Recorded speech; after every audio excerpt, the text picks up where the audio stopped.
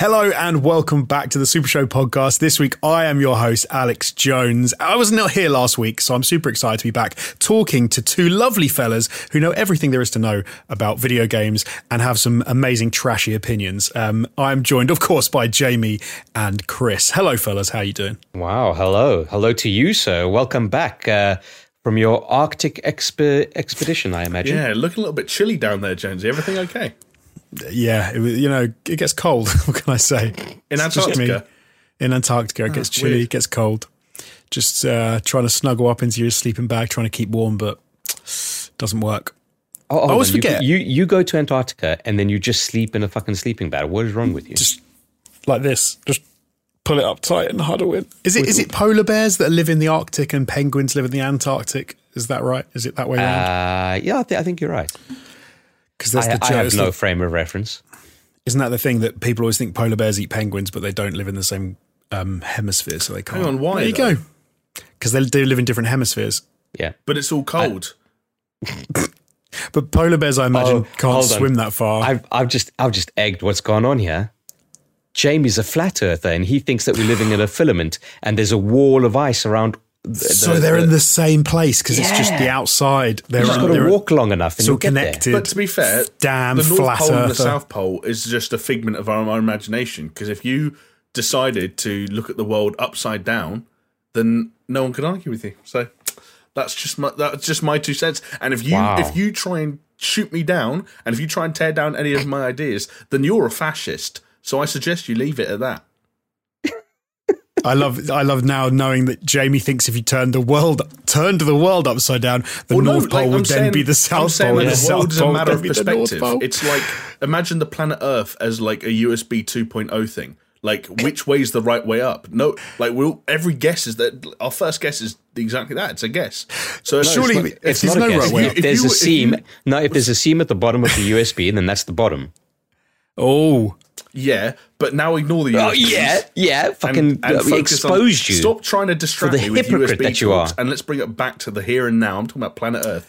If you were born upside down, let's say let's Mickey, say you were born upside down. who lives in Australia. And the world is always upside down. So the North Pole becomes the South Pole. It's food for thought. I mean, so not really. Everyone listening to this has learned that there is a seam in the Earth, and if you find it, that's how you tell which way up the Earth goes. So exactly. Human beings have seams as well. Did you ever think when you were a kid that you were stitched together like Frankenstein's because you kept finding like things that seem like stitch marks? The women don't have a seam in the same way guys do, though. On our gooch, you mean? I mean, exactly. Yeah, but they do have a seam. It just ripped. No, it's the opposite. I heard it all. They don't have a... Imagine two pieces of fabric seamed together and rip it apart.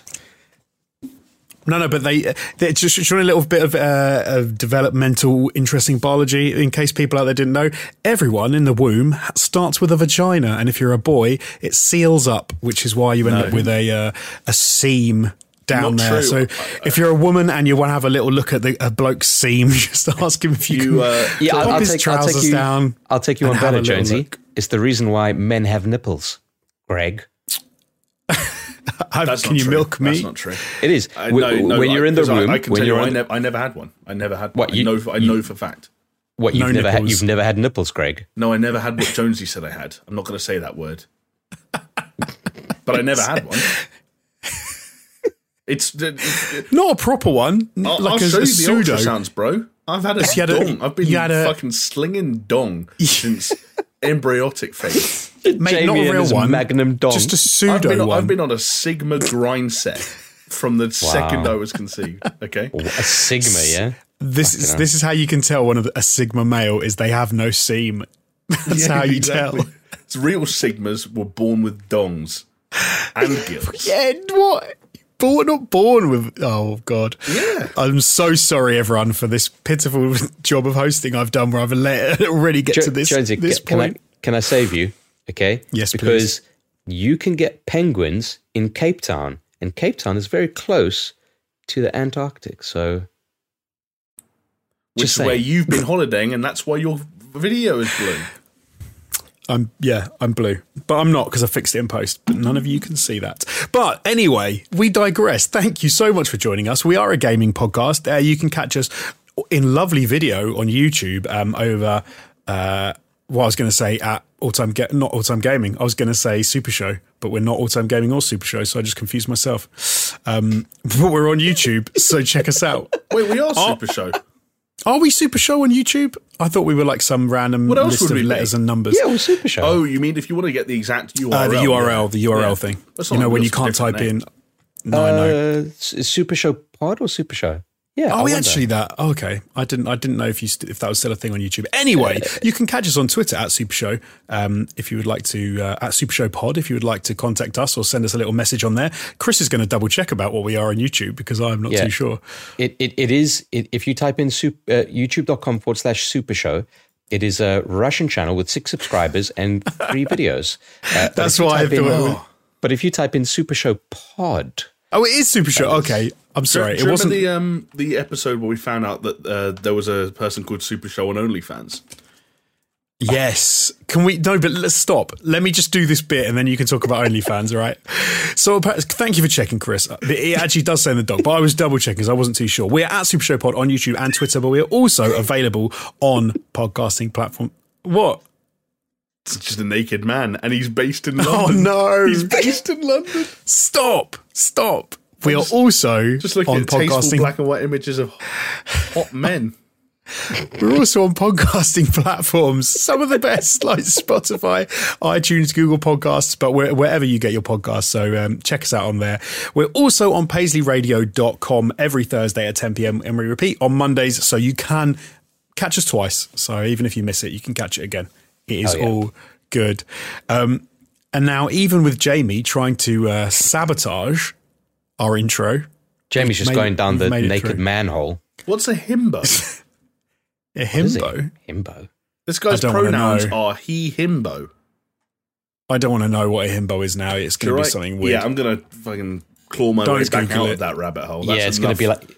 You've gone full goatee over there. So. Lads, I'm honest with you. I've filled my gay porn quota for the evening, and I'm going to close that tab.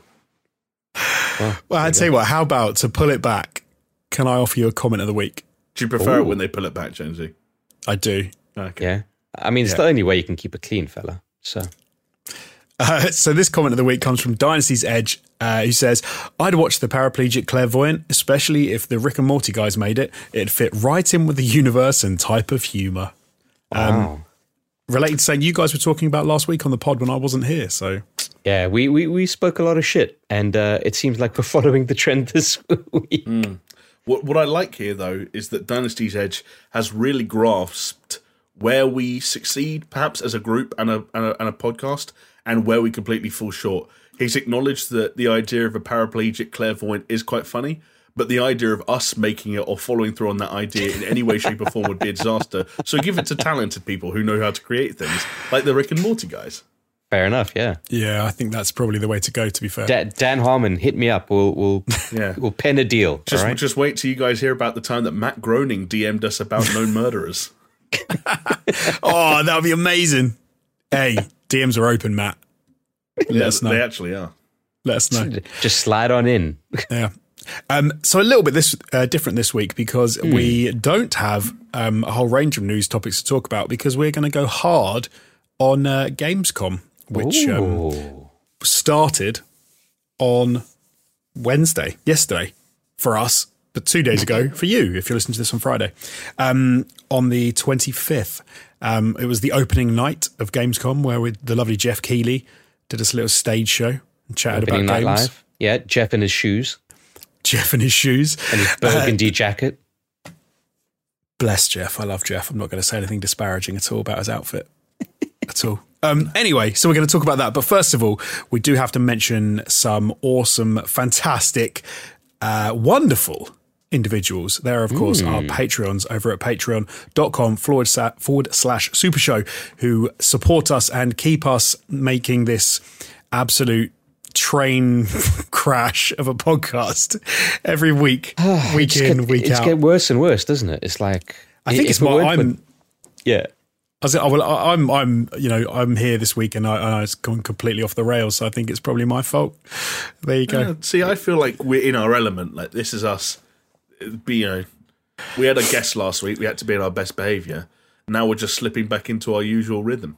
Hold on, best behaviour. We're talking about paraplegic clairvoyance and duck rape. There was some really bad stuff last week. That's not even the worst of it. So actually, I withdraw that statement, and no one listened to last week's episode, if you haven't already. Well, luckily, no one did.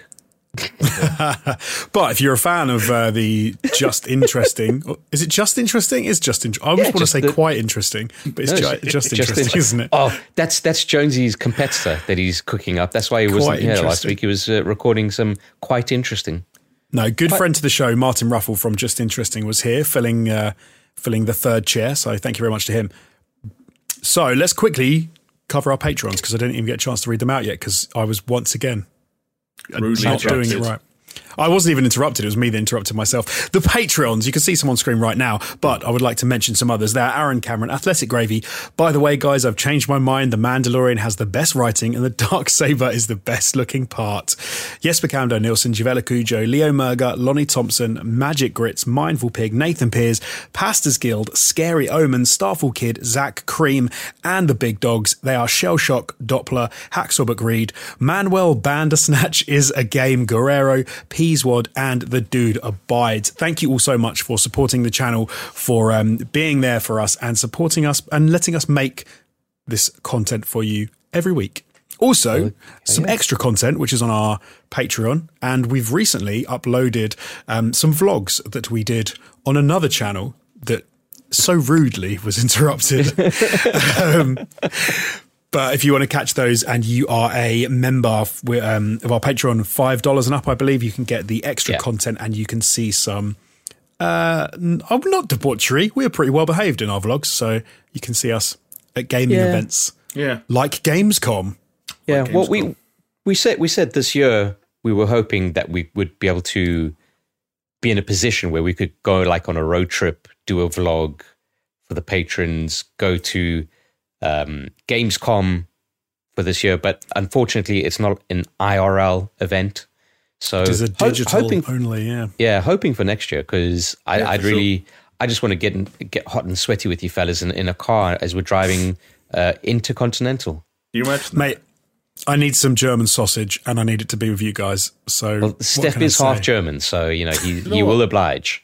I don't know how much of a good cookie is though. So I do miss the diets we end up going on when we go to Gamescom because it is a whole week of just mostly eating schnitzel, schnitzel and dogs of various descriptions. and the Kolsch. Yeah, the Kolsch. It's hard not to enjoy life when that's all you've got on the agenda. That and video games. Oh, absolutely. Man. Like I uploaded those videos. It's just like pure nostalgia hit and. Obviously, it's not like it was the smoothest kind of sailing while we were there. We did have our kind of ups and downs, but just, man, what a time to be alive. Ups and downs. I can remember, plenty of ups and downs. And in fact, I'm not even going to fucking call that one out, but yeah. I put it this way. I don't think I've ever watched the vlog you edited for Gamescom 2019, Chris. Oh, you got to watch it, dude. I don't think I ever have. I cringe watching myself in shit, especially when it's raw, if that makes sense. Yeah, and to be Jamie fair, raw is the best way to have him as well. Yeah, and there is a shot of Jamie taking a shit and in the shower. So, oh, I know. ASB64 still has it as his Twitter profile picture. So, yeah, I'm reminded of that existing very regularly.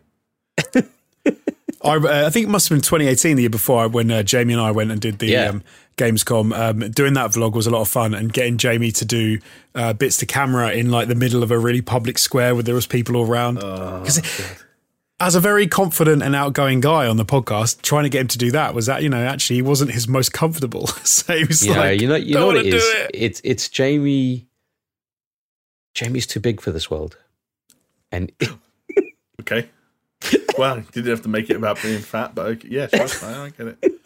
I don't fit in most like public spaces. I get, No, is the vlog thing up? Is it a vlog? What? Sorry, I was going to say, Chris, where you were being the Pokemon guy. Is that a vlog? Is that in a vlog? No, that was its own separate video. I was having a conversation about that very video just the other night with some of our old colleagues. Really? Oh, Yeah, God. because how did that go? Because we were reminiscing about our old job, and I was having dinner with a person who followed you round, Chris, having to get people to sign consent forms after you'd thrown Pokeballs at them, and it was his first week at the job. Amazing. Oh, God, we just hired this 18-year-old kid, and we said to him, follow this grown man around who's dressed as Ash Ketchum, and when he's done throwing Pokeballs at people, approach them and ask for permission to use them in a video, use the footage in a video. That was his first memory of us, so we were reminiscing. Why did we even ask for permission? Like, fuck it. Like, I don't know. Who gives a shit? That was one of my. I remember doing that. Especially one of my back then, first it was jobs. Wild Well. West, dude. Yeah. I had to do that once with I was out in Newcastle for like Halloween and interviewing people with like Vox Pop stuff, and then having to get like drunk people that had just like said on camera or had been interviewed, and then try and go, sorry, can you sign this form and put your address and your phone number? And they're like, whoa, oh God, this is the worst. Yeah. What can I say? Good times. Anyway, good times. Do you know what I want to know, guys? Go on then. I want to know what you've been playing. Oh wow. Fucking raw dogging it right in. Yeah. Wow. I also want to know what Jamie was about to say, to be fair. I was just going to say that I might actually watch the Gamescom vlog just to be reminded of some of the stuff that happened. Please do. It is a good video. Because, it's enjoyable. There was some... a lot of them just courtesy of Steph being there. There were just some ridiculous moments. Because I remember filming some stuff on my phone for my own personal use. And the other thing I was going to say... Hello. Oh, no, come on. Personal use, personal entertainment. I'm specifically talking about the time that Steph didn't acknowledge that he was basically blind in one eye when he volunteered himself to do a VR demo, and the people representing the company that made a VR peripheral panicking as Steph couldn't complete the most basic FPS sequences in this fucking VR demo. No, Jonesy, they were legitimately, we heard them chattering behind us, thinking that their demo was broken because no, Steph's broken. Because Steph was not hitting any of the zombies, standing right up to them, point blank with a revolver in his hand, and missing them. His depth perception was all off. Well, he doesn't have any, I guess. If he's only got one eye. And then, so he was playing Arizona Sunshine, Poor and Steph. you've got to open up the door to get ammo. And he couldn't even get the door open. He was going not too far or not far enough for the handle. But we had forgotten about this, and then obviously these guys didn't know about it, so they were like, "Oh my God, this demo's broken! What are we going to do? We're going to have to pull the plug on this whole public thing." I'm not even Chris. I'm not even exaggerating, am I, when I say that we had a meeting with these guys, so we rocked up and nothing was really happening, and a crowd began to form as Steph was playing the demo. Yeah, it's the worst luck for poor Steph. Wasn't that the demo where he had the skiddy feet thing as well? Yes. So that was what they were trying to sell, were these frictionless shoes. So you would sit in your chair and basically move your feet back and forth along the floor to run in game. Yeah. They worked really well, actually. Yeah, they clearly caught on 2 years later. I might have to get myself some. One in every household. Do you know what? I was thinking today that I need to boot up the VR, that I haven't used it for a long time. And I really would like to get back into, playing some experiences. Yeah. But talking about playing experiences, Chris, boom. What have you been playing recently? Oh yeah. Well, okay. Before I get into what I've been playing, I'm going to go into what I've been watching as a kind of follow-on from last week. And because Jamie was giving me such stick about it, I watched Suicide Squad. Jamie, are you happy? Oh, nice. Okay. I am very happy. How does it feel that you you actually could have watched 1/4 of another season of your favourite show instead? Do you feel like it was a waste of time? Okay. What? No. Suicide Squad, buddy. It was cool. Yes. I enjoyed it. Good.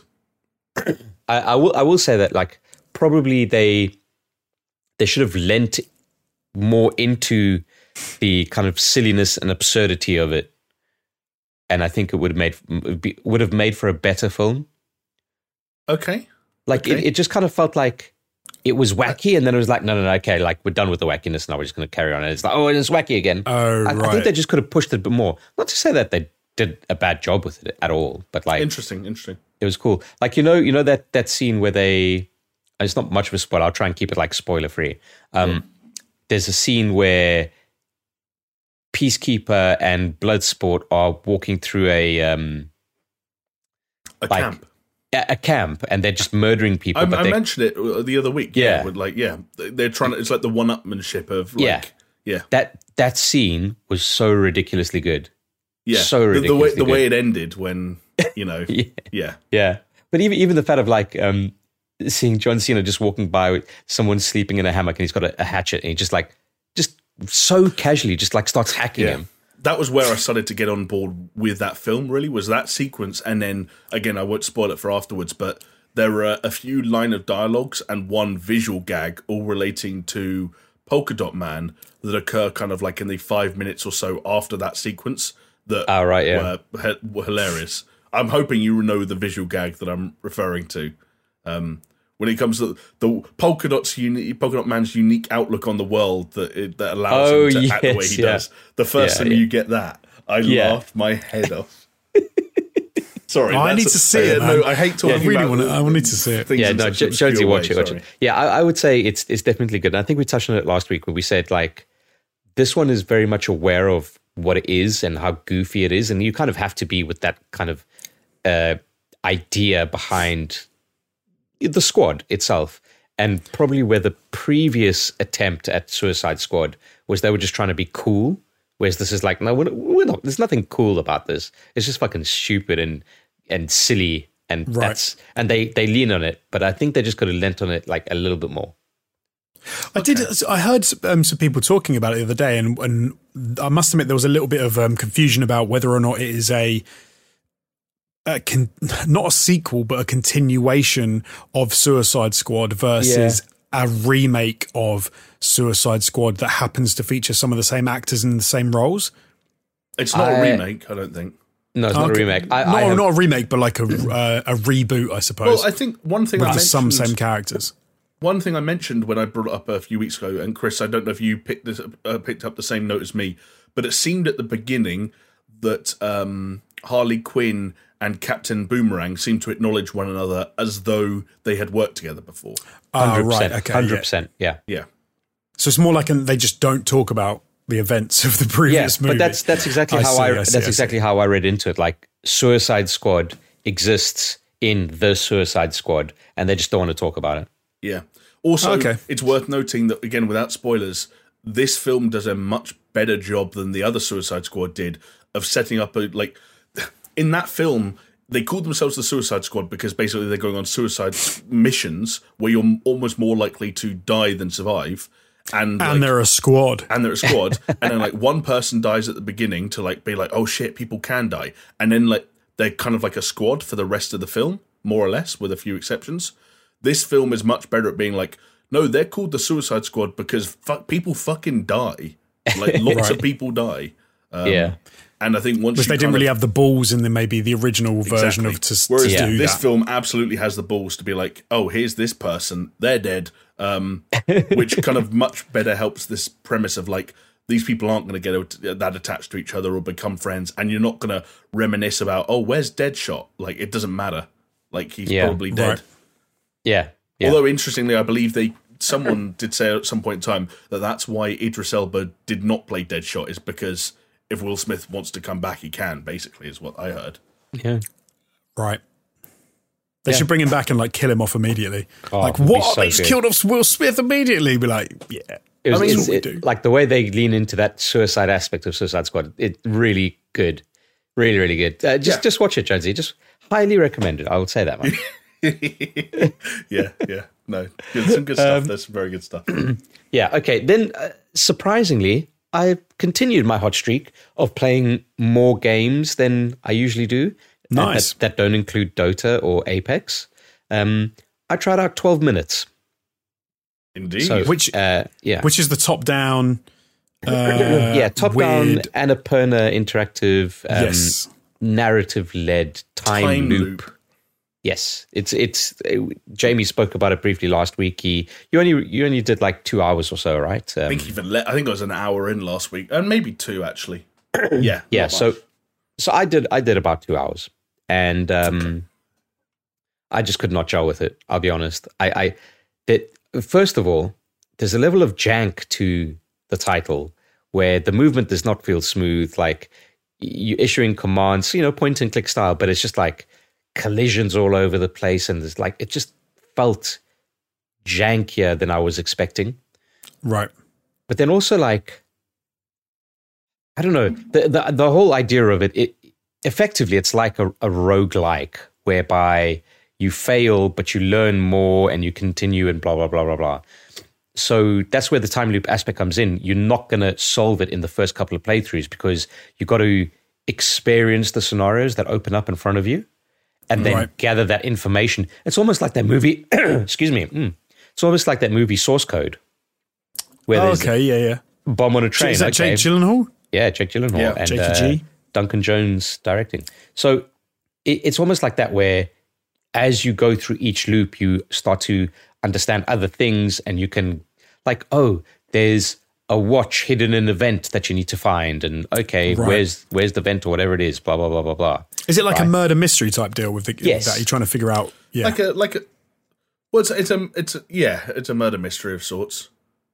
Actually, technically it is basically a murder mystery. It is a murder mystery. Yeah. A murder mystery that's sprung on because you're essentially being detained on the basis of a murder that your wife doesn't believe she committed. Yeah. Right.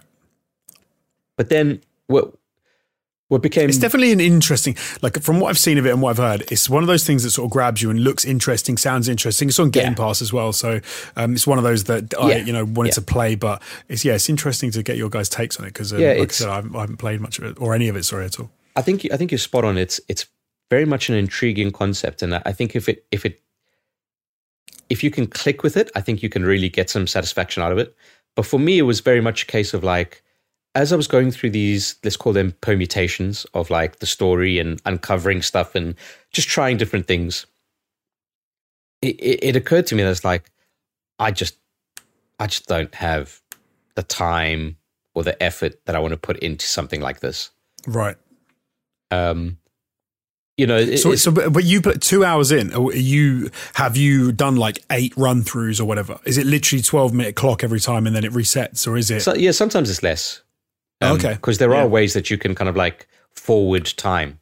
The first time that I started, I just ignored everything, and that's probably where I went down. Like a tip that I would say is, if you're starting the game, maybe just do the stuff the game wants you to do in the first playthrough at the very least. I'm surprised you didn't. I didn't. I went straight into the bed and I slept until the guy knocked on the door. Okay, bro, you're rogue. and my second playthrough is I hid in the closet, and then I watched the whole story unfold from the closet. So the funny thing is, like, again, we're trying not to get into spoiler territories, but obviously that's an important playthrough. And so here's an interesting thing. You said something earlier that made me raise my eyebrows, because I thought it was a spoiler. But the issue is, what I'm now learning is, you did it inside the first 24 minutes of the game. Yeah. I did it about 3 hours into the game. Really? Oh my! Seriously? Took me a long time to say, we've already said it. I'm just going to hide in the closet and watch as though I never arrived. Yeah. Took me a long time. Because now Chris knows what happened. So now you know what happened. No, because also I'm in it. No, I've completed the game. But I'm saying, okay. Yeah. I'm like, Chris's character knew what happened almost straight away. Yeah. Well, I'll let Chris finish his thoughts, but then like that kind of ties it. What you're getting onto there, Jonesy, ties into some of the problems. But yeah. So for me, it was like, okay, there's a lot of kind of like branches here that you could do within this 12 minutes. Like it sounds quite like simple. You think when they first announced the game, I was like, a 12-minute loop, that's like pathetic. How much gameplay are they going to cram into this? But actually playing it, and maybe I'm wrong, because Jamie, you're telling me you finished it, I started going through what I thought was like a normal playthrough, but maybe it's not. Maybe it's like I was just a little bit too gung-ho into it. But I saw what I was doing as the start of a gameplay, and I was like, if I've got like another 4 hours of having to deal with this, like, I'm out. And that's the conclusion I came to, because I was like, this is going to be way too complex, and like, really, if you want to get down to this kind of level, you're gonna have to start like taking fucking, write down notes and shit. And it's like, interesting. I just can't be bothered. At the same time, where it's like a week where we've got 2 games I'm going to talk about that I played, which was Diablo 2 and Psychonauts 2. it's like, I'm not going to spend time on this. I'll just go play something else. Also, Hades, just played that. So I was pulled away from it. And maybe I'm being a bit harsh. Maybe if I'd followed the advice that I'm setting out here and saying in your first playthrough and, your first loop, definitely just follow the story. And then maybe in a couple of the others, just kind of like, just take the smaller branches. Whereas I was like, I know what's expected of me, and I'm just going to try and go like fucking do insane shit straight away. Right. Okay. I'm not that surprised that's how you played it, having met you and known you for quite a while. Actually, yeah, I suppose. Yeah. I mean, shall I chime in? Yeah, by all means, Jamie. Yeah, go for it. So the funny thing is, Chris, I think you reached a conclusion that a lot of other people will reach, and that I have kind of also reached myself. The thing is, you did it in about half, if not a third of the time that other people will. Hey, this is why I watch YouTube videos at 2 times speed. Right? Come on, buddy, keep on my level. Because the issue is, like you mentioned, like does this get really complicated, and does it devolve into like taking notes and things like that? And the answer is no, it doesn't, and that's because some of the early sort of like endless possibilities the game presents itself, where there's all these objects and items and interactable environments and so on and so forth. They funnel down to a point where, like, okay, I'm starting to get the thread of a story here, and I know what I need to pick at on the next run. The issue is that then, like, it gets into this flow of one run leads into a next, one run leads into the next, and that's when you start to get to a point where, like, it opens up the door for getting stuck, because there might actually be only one thing you need to do to progress, or one avenue you haven't sort of fully explored. And that's where the game can get at its most tricky, because I watched a video that made a very interesting point. Like, we all played like LucasArts, we all played like fucking Dared the Tentacle or Monkey Island or whatever, and you get stuck in those because it's like the solutions are so obnoxious. But when the solutions were obnoxious, it was the fucking in Dared the Tentacle. The thing that caught me was like, you had to make a flag look like a jumper. Then you take the jumper, you put it through time in a washing machine. It shrinks. You put it on a hamster. It's just like, dude. But now imagine that was wicked. It was wicked, but it is a puzzle funnel, right? You're getting bottlenecked through that one solution. But the thing is, when you're playing those games, that bottleneck is ever present. You go to another part of the map, or you start tinkering with something else, the bottleneck you need to find and get through is still there. In 12 minutes, it's not. Because let's say the bottleneck is a dialogue option, or using an object on a certain character or during a certain event that happens 10 minutes into a 12-minute time loop. And let's say you don't know exactly how to do it. Let's say you fuck it up a couple of times. Every time a time loop resets. And eventually you get to the point where there are time loops that have things that you need to do to set up things that happen later on. So I'm now going into a time loop where I'm like, right, loop starts, go here, take that, do this, go there, and it becomes almost like these robotic animations, and like you're forced to do loops that seem like there's no checkpointing. The fast forwarding through dialogue is never quite as effective as you wanted it to be. Yeah. And so you end up having this thing of like, not only am I stuck, but I get like a 1 minute window every 12 minutes to play around with a thing that I think I might need to do to progress. Right. And then you don't know if you were on the right track, so you might have to do it again. Or yeah, exactly. And then you think to yourself, I don't think I could be bothered to go through another 10 minutes to have a 2-minute window to complete this task. And then like that's where I was coming up against. I watched a video review, for example, like, this isn't a spoiler, but there's a table set at the beginning of the game that has fake candles on it. And I watched a video review, and in the video review, they were picking up the fake candles and doing weird stuff with them. And I was like, oh shit, I never use the fake candles in anything.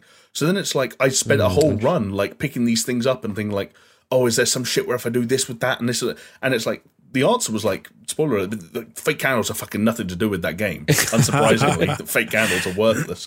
But like, you still have this thing of like, okay, I've now got to backtrack and like, have I created a bottleneck that I need to push through, or do I need to pull away from the bottleneck and go find a different path? Yeah, so it's like a psychological bottleneck, because it's not bottleneck might not exist, but you think you're so narrowly focused on some solution and cracking something that you think there's nothing else to do. And the reason you can't be sure, Chris, is exactly what you were mentioning earlier, when it's like you said it's like a roguelike because you need to go on runs for your character to learn new information. Yeah. And that's the key differentiator, is your character needs to learn new information, not you.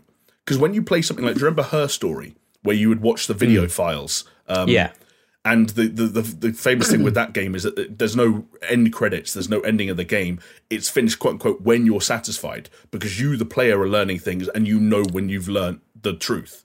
Yeah. It doesn't matter what you know in 12 minutes, because the protagonist needs to know, because you need to be able to use that information as a dialogue choice, or to inform things, like to be able to have specific conversations with specific characters. And I mentioned this last week when we were talking to Martin. Very frustrating getting out of step, or feeling at least like you're out of step with a character when you know things that they can't articulate, or you want to do something. And lots of people have mentioned, I'll say this because I've heard this twice, being in a conversation where you have an object of importance in your inventory that is being talked about in this conversation, and you're trying to present it to be like, I'm holding the thing you're talking about, but that's not where the game wants you to do it, so you can't. Yeah, that's really when games sort of get that misstep is really frustrating. I know I've said it before in a different context, but LA Noire was a game that I had that with, where and it was frustrating when the game didn't want to let you do the thing, because you're like, I know this thing happened, and it's like, but you can't say that because you're not the game, and that can get really annoying when you. And like, were you longing for the bottleneck? Did it leave you longing for games where it does funnel you down to that decision, and you just have to click the right thing? I don't really know work? what I wanted. I think that because the thing I want is an obnoxious thing to say about a video game, which is that I want it to be smarter. Right. Like, to be fair, it is a smart video game. It's an incredibly smart video game. But the thing is, like, the smarter it is, the more you expect of it. It's like inviting the guy with the highest IQ in the office to a pub quiz, and he doesn't know any of the answers. Like, it's not that he's not smart, but like, you're here because you're smart, and you're not helping me.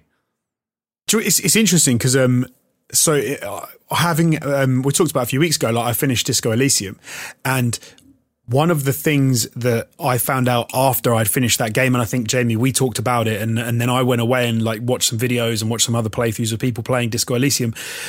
That was a game that made me think it was much smarter than it really was, because I thought there were loads of possible ways of an ending or getting to a conclusion, and it turned out there weren't.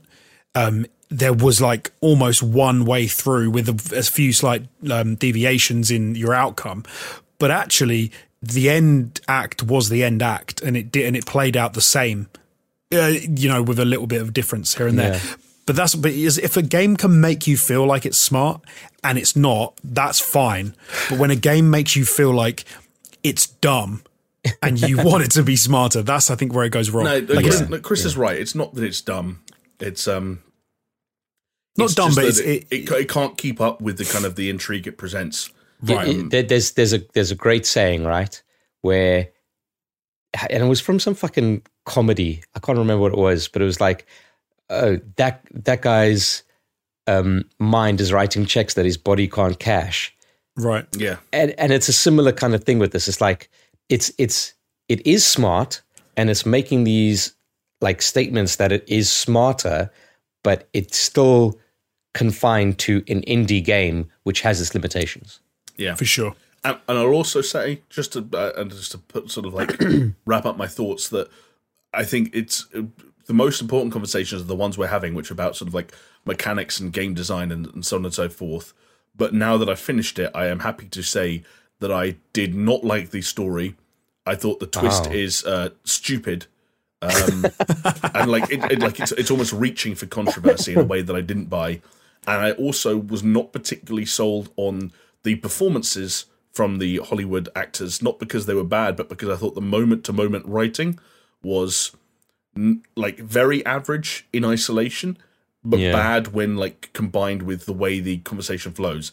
And by the time you're getting to a situation where like every loop starts with a conversation of, "Oh, honey, I'm home," like, "Oh, hey, I baked you your favorite dessert," and you're like, "Right, now I've got 30 seconds to explain that I'm blah blah blah blah blah blah blah," and you start listening to the stuff over and over again, and like you're watching a woman accept that her whole life is crumbling before her eyes in the space of 90 seconds. Like, there's nothing Daisy Ridley can do with that material.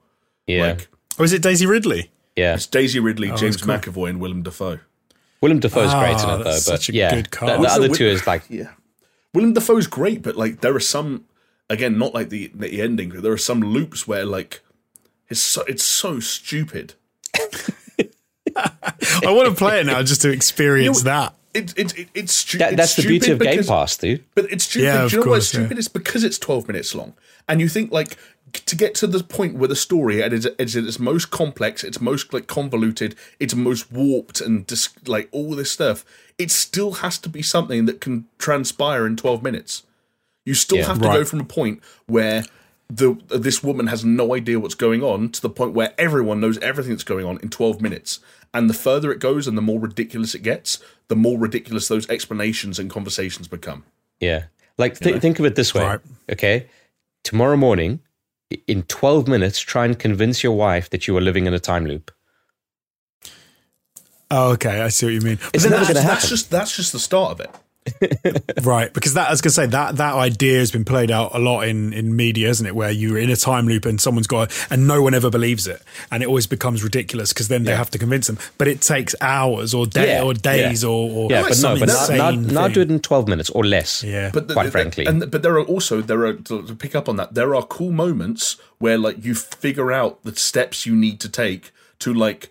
You know how in 50 First Dates, like, he eventually learns how to, like, sit at the table and what she likes. And there are bits where you're like, here's how I walk through the door and convince this woman what's going on in 60 seconds. I can do it because I just need to tell her about this, tell her I know that, show her this, and then talk about that, and she's with me. She was like, there's no other explanation for it. Okay, I'm on board. But then the story dives off such a deep end, and it becomes so many extra wrinkles to what he has to explain every time, and the rate at which these people believe it, that it just gets silly. And I'll tell you guys after the podcast if you want to know. Yeah, I want it's worth hearing. wicked. Chris, 12 minutes. What else have you been playing? Sorry. Man, it's a bunch of twos in my games, right? So it was the sequel to Suicide Squad, The Suicide Squad. It was 12 minutes with the 2 in there because 2 minutes after, 10 minutes. This is such a reach for a segue. So far, we're 0 for 2 on successful number 2s. Then I played, from yesterday at the time of recording, Psychonauts 2, which is a game that I've really been looking forward to.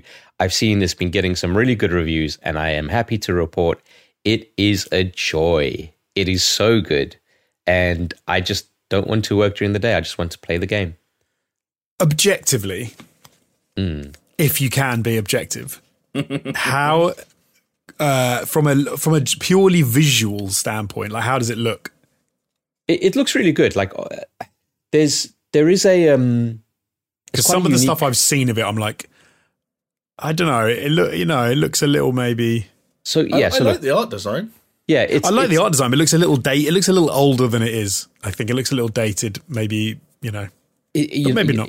Probably why is because things are chunky, and in the modern kind of day, it's like no slim and fine line details in this other. Whereas this is like no, this is a fucking someone drew this. Like a 4-year-old drew this, and then a art director adapted it. Like those pictures of like, oh, my daughter drew half a horse, and then I'm an art student, and I filled out the rest. It's almost like something like that. Like, it looks really good. Like the textures are there, the lighting's there. It's at times it could be quite like startlingly. I mean, I don't want to say pretty, but like visually interesting and intriguing in a lot of ways. The gameplay is very responsive, very fluid. But then again, it is a Double Fine game. It's not like there's not a heap of depth to it. It's not like, let's say, when you're at the latter levels of God of War, training up all your combos, like where the depth of that system seems like fucking limitless. But it's got some really cool things going for it. It's got like, some usual RPG trappings of like, oh, collect these collectibles and you can gain a rank, and then you can upgrade your telekinesis power and this, that, the other. But the real star of this game is the writing and the story and the humor. It is so good. It is so spot on. And it's just such an enjoyable, clever. So, we talk about 12 minutes, like it is a clever game, but you feel like it should be clever. This is a clever game where as you play it, it's like, fuck, that's so clever. Like it's subversively, it is so fucking clever what they're doing. And I can't gush about it enough. Like, I just want to play more and more and more because it's just so fucking great. That's really good, man. I'm always happy when someone has a love for like an original of something is then really happy with a sequel, because it sucks when even more when something comes out and it's a letdown. So that's really good to hear. Interesting. That leads me on to my next and final. God, I'm going to get crucified for this one, I think. I don't know where this is going. Diablo 2 Resurrected. One of my all-time games, Diablo 2. Sunk more hours in it than I care to imagine. Almost failed high school because of an obsession I had with it. Needless to say, I know that game backwards, right? And its expansion. So I was amped to kind of get my hands onto this beta. As I mentioned last week, I did watch the streams and I got the early access key and I loaded it up and I just missed the time frame to actually play the game. I did play the game now where it had the open beta. And I'm very conflicted about it, fellas. Okay. Very conflicted about it. Me too. It's going to be an interesting conversation. It's a good remaster, and they shouldn't have made it. Okay, interesting. Yeah, I think you and me are going to agree on lots of this. Okay. There's first of all, I can't believe how like fucking rose-tinted glasses I had in terms of those graphics and what I thought they used to look like and what they actually look like now. But that's always the case. That's always going to be the case. What is interesting as an exercise when you play this kind of game and you go back to the old style, because you can toggle like new footage and old like graphics with like a keystroke. And it's amazing to think how much my memory has filled in the gaps of what that game actually looks like. It's amazing, right? So there's a bit of interest over there. But yeah, just like the game feels clunky. I see, yeah. There's a lot of kind of like gameplay systems in there that obviously were there when the hardware limitations were there, or that were just not thought out properly.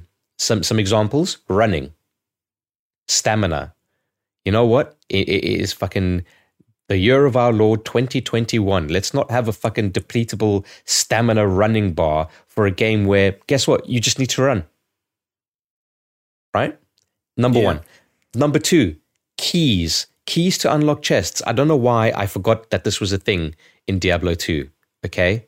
But if you're gonna keep the keys for the sake, it's a bad system. Let's just put that out there. Okay?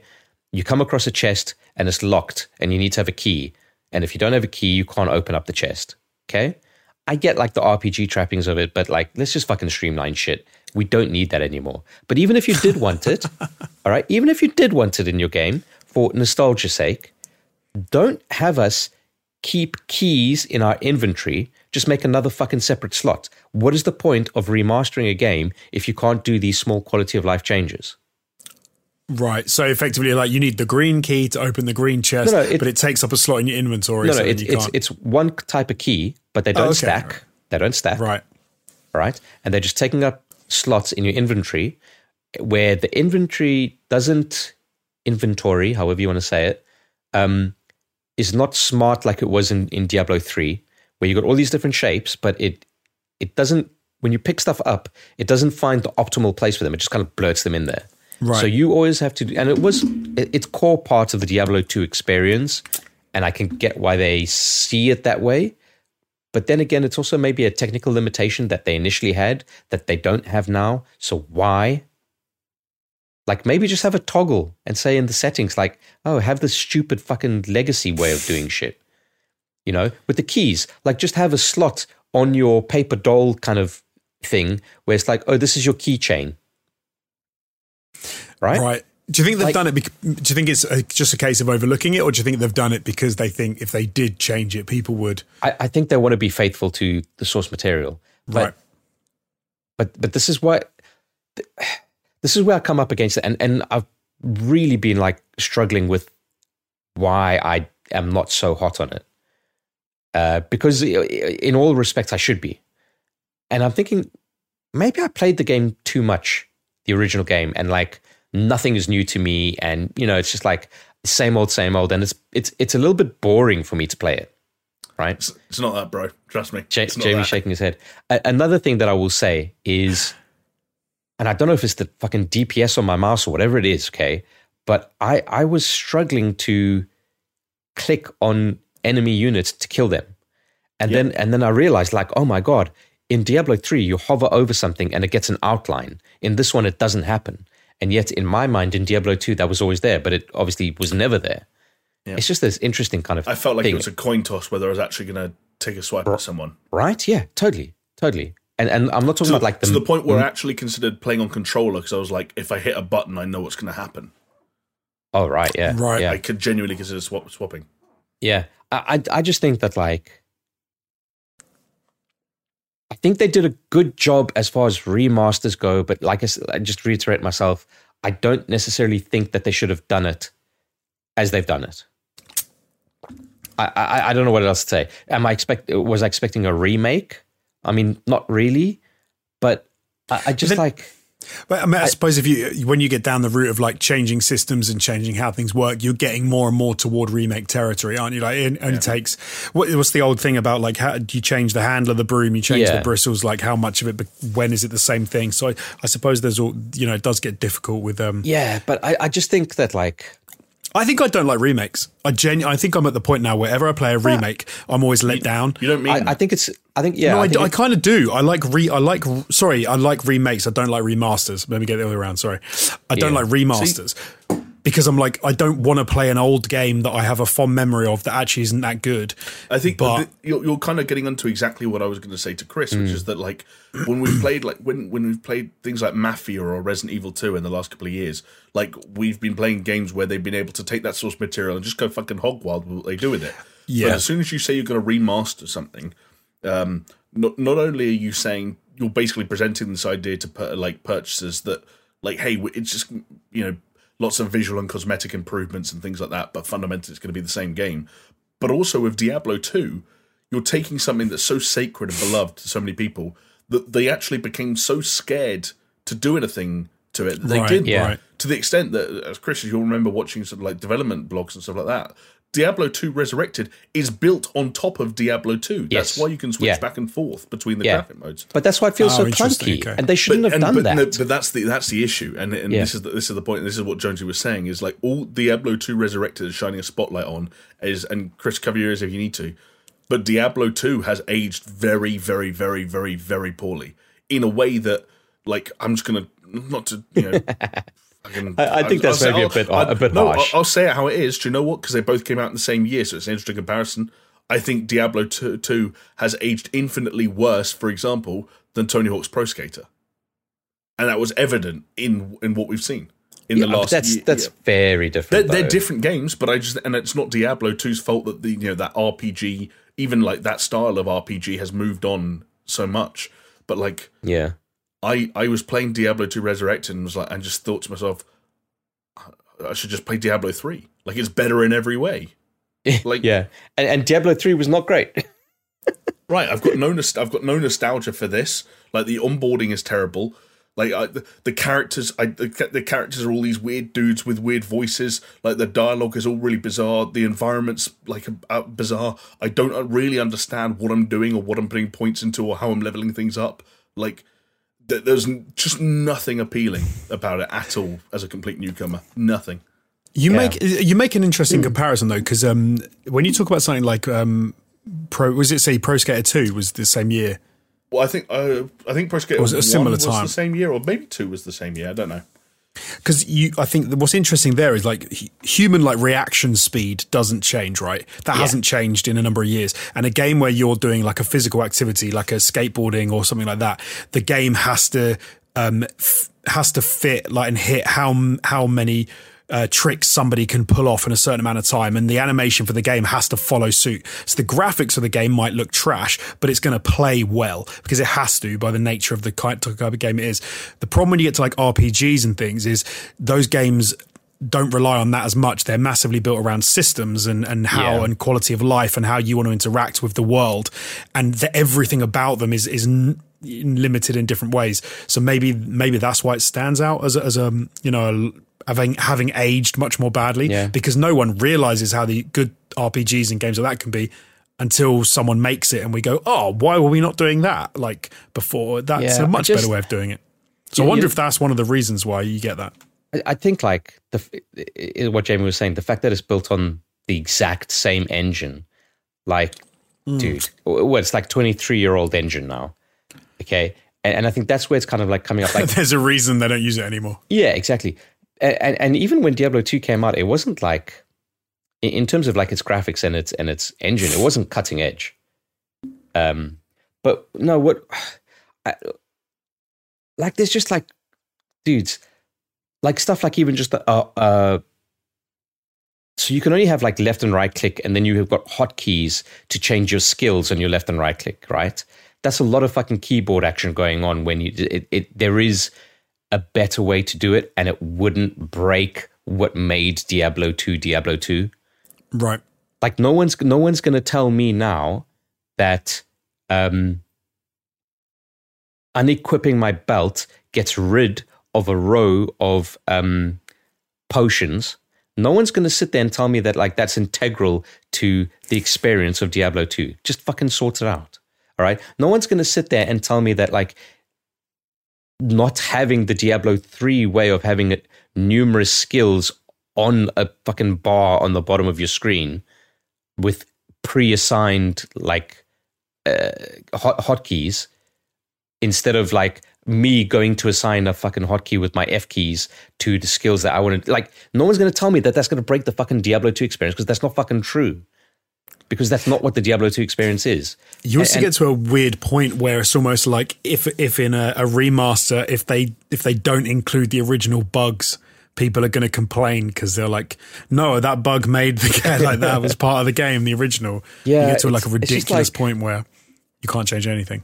This is why I'm so conflicted with this, because and people are going to call me out, I'm sure. Oh, you're not real Diablo fans. Let me tell you, Diablo 2 was my fucking life. Diablo 3, the lead up to it was all consuming. Okay. I am a massive Diablo fan, and I'm conflicted about this. And my conclusion that I've come to it is I'm not going to buy it because I want my memories to stay how they were. I think that sounds fair though, from what you said. Yeah. It's going to pretend it doesn't exist. Yeah, basically, which is crazy to me, but it's just I'm not going to buy it because I played it for 2 hours and didn't have an ounce of fun. Sounds like Diablo, to be fair. Wow. Shocking. Motherfucker. I played Diablo 3 for a while as well. I sank about 5, 6, 7 hours into that game. Oh, wow. Well done, Jonesy. I played do you know what? 5 hours. Do you know what? 3. Didn't have any fun through the whole time I played Diablo 3 the first night it came out. Didn't have any fun the whole time I played that game, and was like, why am I still playing this? I'm just going to not play it anymore. And Jamie, no, I didn't, because I don't know if you remember, but there was that error to log in. You couldn't connect to the server. I couldn't connect for like a fucking week, dude. Yeah. And I got the collector's edition, and I was like, well, paperweight. Yeah. Well, with that damning review of Diablo 2, Jamie, so you played some 12 minutes. What else have you been playing / doing? I played some Humankind because I wasn't aware till pretty recently that was coming to Game Pass, and I thought, you know what, a sort of a turn-based 4X game would be quite nice to have going on in the background while I'm working. You know, you could just do a couple of turns maybe while you're rendering and stuff like that. But I'm honest, like, I maybe need to give it another fresh look, because I only really did sort of like the one campaign that spawns from the start of the game and very heavily tutorialized, and you're seeing a lot of these cutscenes for the first time because it's trying to kind of sort of like tell this story, like this narrative of like the birth of humankind, and you're starting as these like cavemen forager types and advancing through different civilizations. But funny that I end up using the word civilization because it just didn't quite feel, maybe it's because I'm just too familiar with Civ, but it just didn't quite feel as good as a Civ game, and it did so little that felt new and was fundamentally so similar in so many ways that you kind of just feel to yourself like, why don't I just play Civ? Because even the most recent Civ game now has been updated so many times and had so much DLC that it's just in a better place. than Humankind, which is still a little bit threadbare. So what you're saying is it's the Diablo effect. When you're playing Diablo 2 Resurrected, you're just like, well, might as well just play Diablo 3. Kinda. I think Humankind has some cool ideas, and there are some things that are different about it. People who perhaps more familiar with Civ games would be able to identify more of them than I did. But yeah, fundamentally, it was just like, oh, this is cool, but like, it's another one of these at a time where I didn't necessarily need one of those in my life. And so it's its place as the game I play between work sessions is already heavily at risk. I'm trying to think, but really, like, you know, the nice thing about Game Pass is that, you know, we can try stuff like that for free and then decide it's not for us. And that's the other thing that's nice about the season we're in, where there's just betas and alphas for everything, like we mentioned with Diablo 2. And I'm also grateful that a game that both Jonesy and I have played a fair amount of the last week, Riders Republic, also had a beta that's now open, in fact, at the time of recording, if anyone is intrigued by this. And I think it's to the 28th. It's till the 28th, right? I think it's only up until. So you know, if you're listening, by the time this goes up, yeah, it goes on into the weekend, right? So if you wake up on Saturday morning, okay. Yeah. Well, the 28th is Saturday, isn't it? So by definition, you're right. I'm looking at the date and I'm thinking that's because it's tomorrow. That's what I did. It's past midnight. It is past midnight. Look, I'm going to let Josie do most of the talking, though, when it comes to Riders Republic, because one, he's played more of it than me, and two, he's more into it than me. I do think I should go first, though, to offer, and I know this is almost the wrong way around of doing it, offer some more contrarian ideas before Jonesy goes in and tells you it's going to be Game of the Year.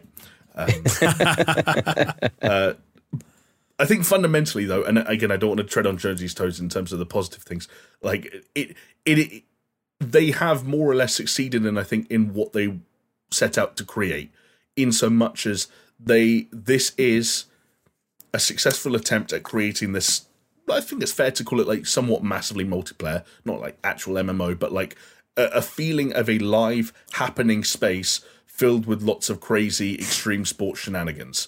I think its social elements was sufficiently fine. Like, Jonesy and I played a little bit together, and I think some of the ideas they've got around, like, creating groups and, you know, how you can kind of go off and do your own thing or do things together and fast travel together and teleport to each other, all seem like pretty well baked for a game that's, you know, coming out next month or whatever it is, or 2 months' time. I can't even remember now. October 28th, is it? There you go. So still 2 months to go. All the kind of the larger multiplayer stuff and events, they seem good. And the fundamentals of playing the individual sports, some are stronger than others, but they all felt good. I think the fact that, you know, I think this is the same team that made Steep, and they've already got a pretty decent head start on, like, hey, funnily enough, snowboarding in Riders Republic and skiing in Riders Republic feel good. The cycling, which is new, feels good. And, like, to have a nice, big, high-budget 3D, like, downhill cycling game is fun, and to be able to do that against like fucking 63 other people at the same time is also fun. It has problems.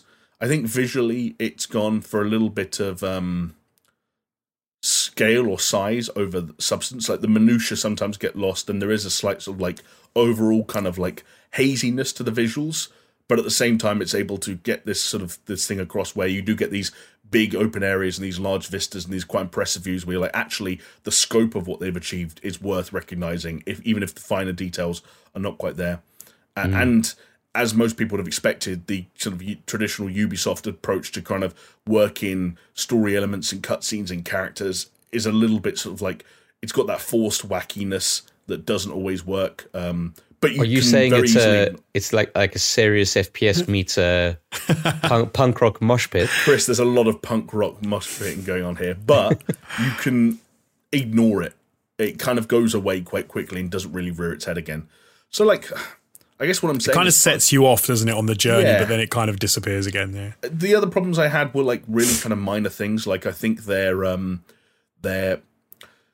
mechanics for getting you back on track when you fuck up during a race are pretty inelegant, but that's a difficult one to do in a multiplayer game. I appreciate that. I also think their control schemes, like, they don't have one that manages to create the best case scenario, but they do have multiple options for how you want to approach controls.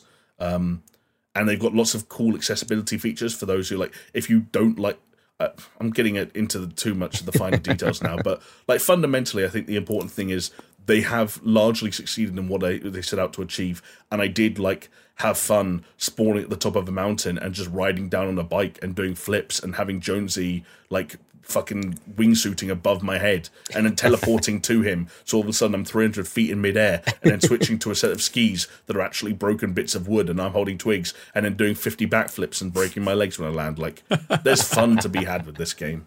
But Jonesy's played much more of it than me. Does it scratch the SSX tricky itch?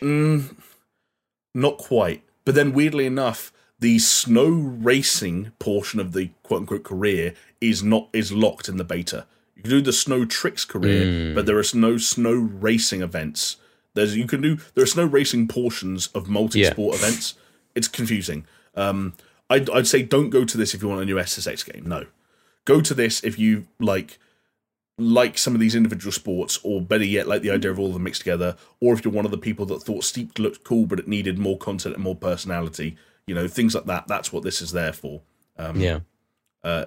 I don't know if it's a £60 game for me day one, but I had a good time.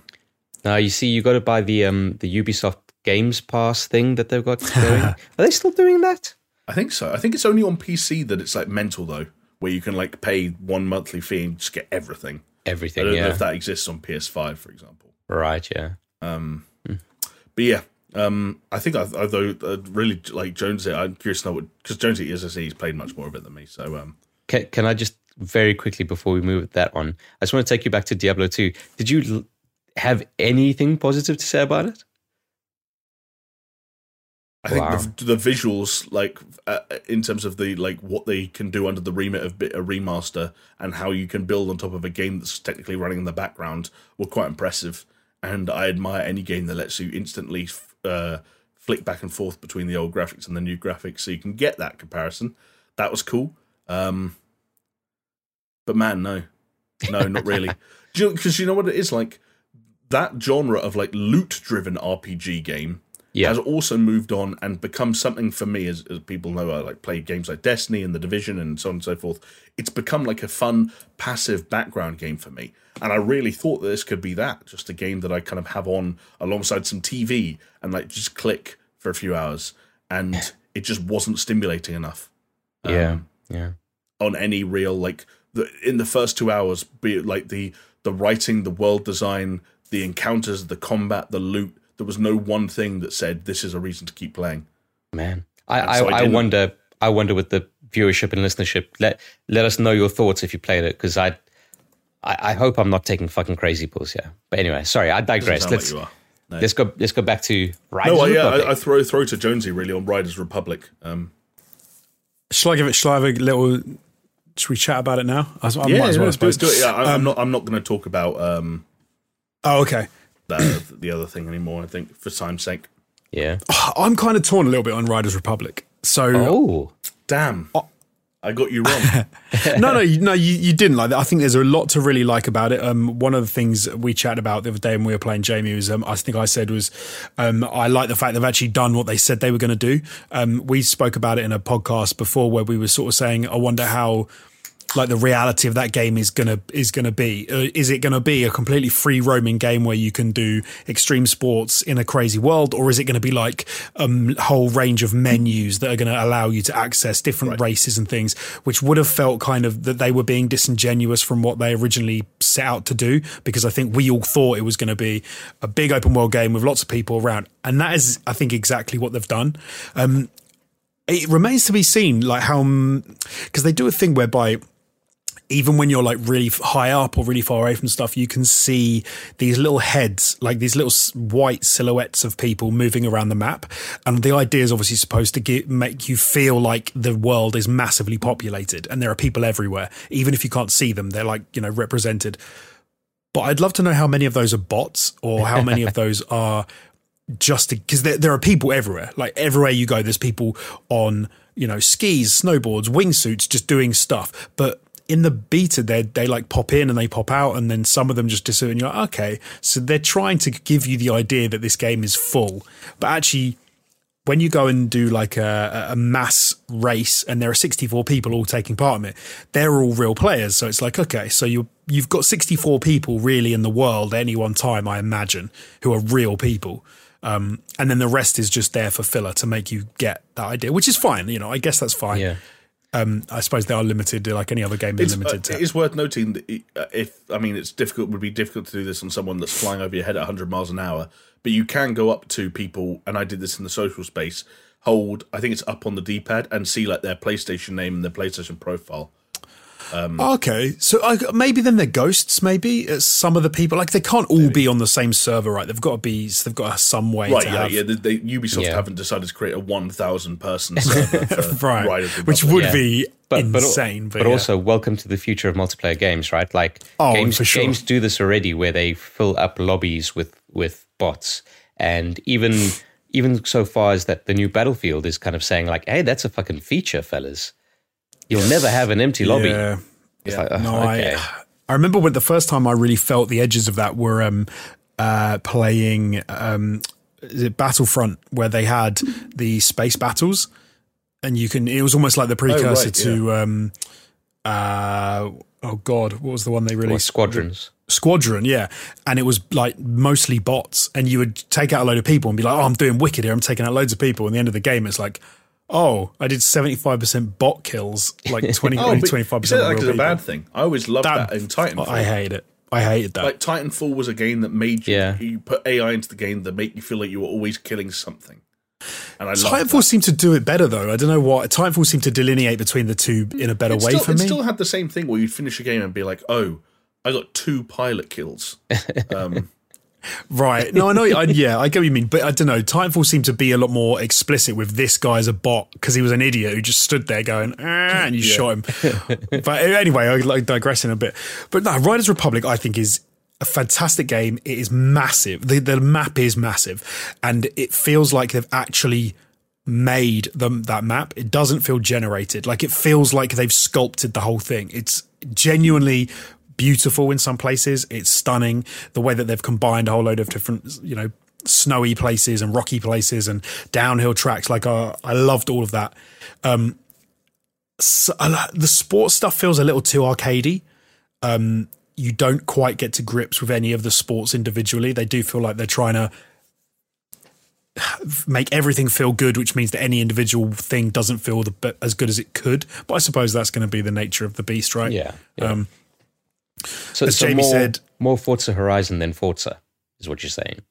I didn't play Forza Horizon or Forza, so I know what you mean. Yeah, basically. Yeah. There are definitely some... Okay, Colin McRae Dirt than Colin McRae Rally. Yeah, sure. Yeah, the one is more arcadey than the other. Exactly. Yeah. Horizon is also, though, a good sort of like focal point for like this idea of explore this open world using the fundamentals of the game, surrounded by like ghosts or representations of other players. True. Yeah. Right. Then go into events and actually race against other people. Although this has like more of that, again, that Ubisoft punk rock mosh pit kind of vibe going on, where like, oh, I'm doing a race and the guy next to me is in a giraffe suit and he's got a head 6 foot above his head and it's wobbling around, which is a real thing. The weird thing about Horizon, though, is in Horizon, I don't think I would ever go be driving around that world and just go onto a road and then like race myself and go, oh, I'm going to see how fast I can take these bends and get to that point. Like it's never like you'd go and do a race, right? So is this your way of saying you obey the road laws when you play Forza Horizon? No, but I would never like. It never feels like part of the world is to challenge yourself. You always you drive to an area and then do a race, right? Whereas in Riders Republic, you can just be on a snowboard, get to the top of a hill, which you can see has an entire tricks course down it with grind rails and jumps and stuff. And you can go down it, do a load of jumps to whatever, and it gives you your points, like, and it will rack up points and it will say you're doing this. And there's something quite like about that. It makes it feel more, I don't know. There's something about the world though that makes Forza Horizon does have a few more of those systems that I think you're giving it credit for. No, mate. I've played there is a kind of a score and a kind of a reputation system and like doing things like high speeds and near misses and drifting and crashing through objects. And then there's open world things like there are speed checks where you have to go past speed cameras at certain speeds and like jumps and yeah. like shit like, and stunts and shit like that. No, like I said, I'm not that au fait with Forza, but I don't know. I love it, and I love all of that. I love all that world stuff, and doing the races is really cool, and the game feels really good. But it does kind of feel like, I imagine after a while you'd say, "What do I do? Like, what else? I've played in this game for what's next?" 100%. Yeah, the career progression path thing. It all feels like this. You can do anything you want, and you're like, great. Oh, okay. I'm going to go play something else. Like, it's one of those where it's a No Man's Sky, or it's a Sea of Thieves.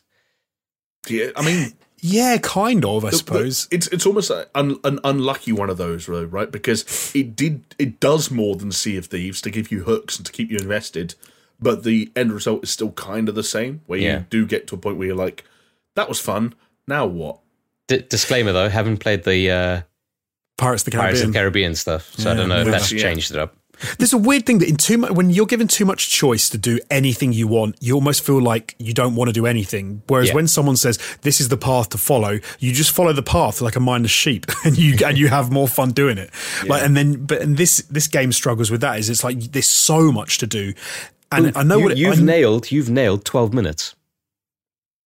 Right. Okay. Exactly. Yeah. You need that funnel. You need the funnel point. You need something to say, no, this is where you're supposed to go. But I even found in the beta that it got to the point where I thought I'd done everything. I was like, oh, I've done everything I can do, or the events. But it was just that because I hadn't messed around on like the road bike enough. I actually think road bike career you couldn't do any more of. But let's say like the Tricks Park, I hadn't gone to the Tricks Park, so I hadn't unlocked all the events I could actually do. With the snowboard and with the skis, and then I got a few more points just messing around, and then it suddenly was like, well done, guy, you've unlocked these 3 new events. And I was like, oh shit, like I didn't even know that I had that still to do. Like, okay. It's also got that horrible thing with betas these days where they're a tricksy way to give you a game for free for a short period of time to lull you into pre-ordering it because you just played it and didn't get everything out of it. You pre-order it, you play it, and you think, I don't know if this was a 60 quid game. I don't know if I should have spent that. If this game was free to play, I could completely understand it, and I would probably play more of it than I would knowing that I'm not going to spend 60 quid on it. Yeah. Because I would buy a battle pass sort of deal with it, that I could get cool unlocks, that I could get cool outfits and almost like a Fall Guys kind of way. And wacky stuff. They're definitely charging like full price for this game. It's a £60 game. Yeah, I did check, yeah. That is in today's day and age, a game like that. That's mental. Do you know what you were saying about wanting to play more of Psychonauts 2? I want to go and play more of Riders Republic now. I happily would. I'm probably going to. I streamed some before this stream. I'm probably going to stream some before the open beta closes. But if you said to me, "Are you going to buy it?" I'm like, probably not, because I think I'll get what I want out of it by the end of that beta. Yeah. Mm-hmm. Yeah. I don't want to go on too much about it, but. For time's sake, I've already and then afterwards you can go play Psychonauts 2, so it's okay because it's on Games Pass, baby. It is on Games Pass, but do you know what? I'm. Let's say the jury's out on Riders Republic. I want to play more of it, but at the moment I don't think I will pass the open beta. But it is a thoroughly enjoyable extreme sports game. It looks fantastic. Some of that stuff is super fun. Maybe there will be a lot more content added in that is just like necessary. Yeah. One I'll touch on briefly, which I really did like, is the creative content where you create your own races and you can create your own tricks, challenges for other people. I actually dabbled with that a decent amount, and I found that quite a cool, intuitive system, and I enjoyed it. And so that's something to look out for sure. Damn, it's kind of a bummer in a weird way, right? Like, I think they've actually made something here that I think will exceed some people's like their preconceived ideas. But I don't think that's enough for it to be successful in a weird way. Yeah, I agree. Like not as a full price game. Yeah. What they've done is in some ways, what they've done is astounding. And when you play that game and when you in the world, it's so much fun. And I'm like, this is so fun. Like, as Jamie pointed out, some of the things we did, which were hilarious and were great and had a wicked time doing. And I can imagine getting a whole group of mates and being in one chat lobby and doing an off-piste ski run with all your mates and doing jumps and flips over each other is really cool. But it's cool maybe once or twice, and then you're going to go, should we go play something else? Like, and then is that £180 between us? You know, Whoa, if you've got like 4 or 5 of you, I don't know how many you can have doing but do you know what I'm saying? Like, it seems like they've shot themselves in the foot by doing that. Well, like, I don't know. I hope it does. I don't know. I'm not going to use the word astounding like Jonesy did, but fun's a good word for it. Yeah. No, but I mean, do you know what I mean? The scale of what they've done and the fact that they've managed to actually do what they said, I think is pretty. I think is astounding because I didn't think they'd do it. I thought it was bullshit. I don't think it would feel that good. I didn't think it would look good. I guess I just never had the same sort of like conspiracy theories of that they were somehow lying about this game in their promotion of it. Yeah, especially because, like, again, I think I said this to you when we were playing, but like some of the fundamentals of this were in Steep. Yes, yeah. I feel quite a few people have made that comparison. Yeah. I don't know. We'll see. I did play one more game though that I'll mention quickly, but is fun, and I've been playing it and actually enjoying a lot, which is Road 96, which came out while I was on holiday, so I didn't get to play it. But then I did get to play it when I came back. It's not exactly what I was imagining, but actually it's better than I think what I was imagining it would be. So for people that don't know, this is the one where you're hitchhiking, right? Yes, kind of. This is the game that we should have played instead of 12 minutes. Clearly, yeah. So Road 96 is. You talked about 12 minutes. Interestingly, I would say it seems to not do what 12 minutes did to you guys. It's much more contained. So, okay, basically the game is you are a young hitchhiker, you're a teen, and you are hitchhiking along a road, or you're not just hitchhiking, but trying to get along a road to escape the country where you're born. I can't even remember what the country, or where you live. Can't remember what the country's called now. Because it's a pretty messed up place, and there's a dictator who runs it, and there's an impending election. When I originally saw the stuff for this game, I was thinking it was much more of a linear narrative, whereby with some procedural stuff that happens to you, like who you meet and how you meet them. I just thought the difference would be when you meet the people, how you interact, and that would be procedural. But actually what happens is you play the game. It's more like a roguelike. You have multiple runs through the game as different teenagers. So you're like a no-name teenager. Let's say you're 1,500 miles from the border. And I've now crossed the border like 4 or 5 times as different people. But you interact with the same characters. I think there's like 8 of them. And you develop their stories and you learn more about them. So every time you play through, you, opposite to 12 minutes again, you as a person learn more about them.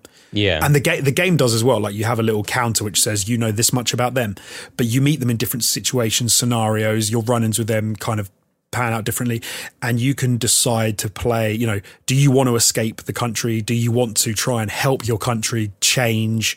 Do you like a person? Do you not like a person? And they do quite a good job of going like, this person seems nice and friendly, and then you meet them again as someone else, and they're actually a scumbag who's into like fascism and all sorts of whatever. Like it's quite fun. But yeah, I think it's like, I can't remember how much it is. It's not a full price game. It's quite I think the total experience is going to be relatively short. Yeah. Where did you play it, on Steam? Yeah, on Steam. It's not like it's not like a full price game. I think it's an easy. I think it was. I want to say it was like 25 quid or 30 quid. Maybe it was less than that. I could be wrong. I can't remember. I'm guessing total was probably like 10 hours, maybe 10 to 12 hours to see the whole story through. But again, like I don't know. But yeah, it kind of has this hub world thing whereby you travel between one location to another. You have an interaction, little hub world, and then you choose how to leave. So you can leave by hitchhiking, you can get a taxi, you can get a bus, or you can walk. But if you get the bus, you'll meet the people who drive the bus, and then you'll develop more of their story. And if you hitchhike, you meet other people. There's a weird thing of a taxi driver who's like trying to kill someone, but you don't necessarily get that taxi driver. But if you do, he's a dodgy guy who's trying to like do. So there's a few stories intertwined, and you're trying to find out what's going on. And there's some political stuff in there as well. There's like, are you for voting? Are you for anarchy? Are you for supporting this tyrant? Like, it's cool. It's cool. Interesting. Sounds like 12 minutes to me. I'll be probably staying away. It's kind of lazy, but Firewatch is an obvious comparison in feel, not in message, but in story, but in feel for sure. Like the visuals and stuff made me think a bit of Firewatch. That's okay. Oh, just what I see. Okay, never mind. Like how you walk and how the game, how you move, right, it feels a bit like Firewatch. I thought you meant like slightly deeper comparisons, and I got interested. But no, not really in that way. The story stuff is not as deep as Firewatch. It's more. There are no sad dads. No, it's more vignetted to the characters, and so each character, let's say, has if there's 8 of them, each character has an eighth of the story to tell, if you like. Whereas obviously Firewatch was all based around a big overarching story, I suppose, in the background. But cool. I'm enjoying it. I'm liking it so far. So it gets the Alex Jones stamp of approval. I'd buy it. Hey, that's a callback. Yeah, there we go. So yes, anyway, I've bored everyone enough with Riders Republic and Road 96. So I think it's probably time to move on to something which is not boring at all, because the ever enigmatic Geoff Keighley kicked off Gamescom a couple of days ago for us now, and it was well, I don't know, I'm not going to say it was good or bad at this point, it's too early, but we thought we'd give you a little rundown and talk about some of the games that were featured. Xbox had their very own conference at Gamescom, which I missed completely, so I'm grateful that that was the day before, wasn't it? It was, yeah. It turns out it was rubbish. It was rubbish. There was a little bit of Xbox Series X and S news about cloud gaming capabilities coming this Christmas, which is, I suppose, is cool if you are interested in Xbox. I think that's fucking damn cool. Actually, it's a given though, right? We were something that we knew was going to happen. It was just a matter of time. So it's a nice confirmation. Cool. Like the fact that you could buy a previous generation Xbox and play next gen games on it is pretty fucking cool. I think once again, it just sort of reaffirms the fact that Microsoft know more about what they're doing, and it's the whole they're winning the war as opposed to the battle. Right? They're silently moving in the right direction, saying the right things all the time. Microsoft Flight Simulator is getting some competitive multiplayer.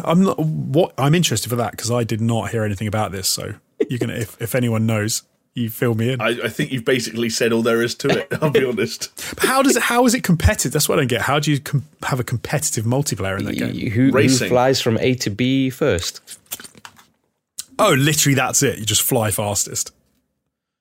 I think so. That seems weirdly rubbish. Could be cool with like flight plans and parts. Could it? That sounds like the dullest thing I've ever heard. I'll tell you what, Alex Jones, okay? You and me, we'll take a race. Arctic to the Antarctic, okay? And we'll see who gets there first. Jamie won't watch because he doesn't believe that's possible. So here's the thing, Chris.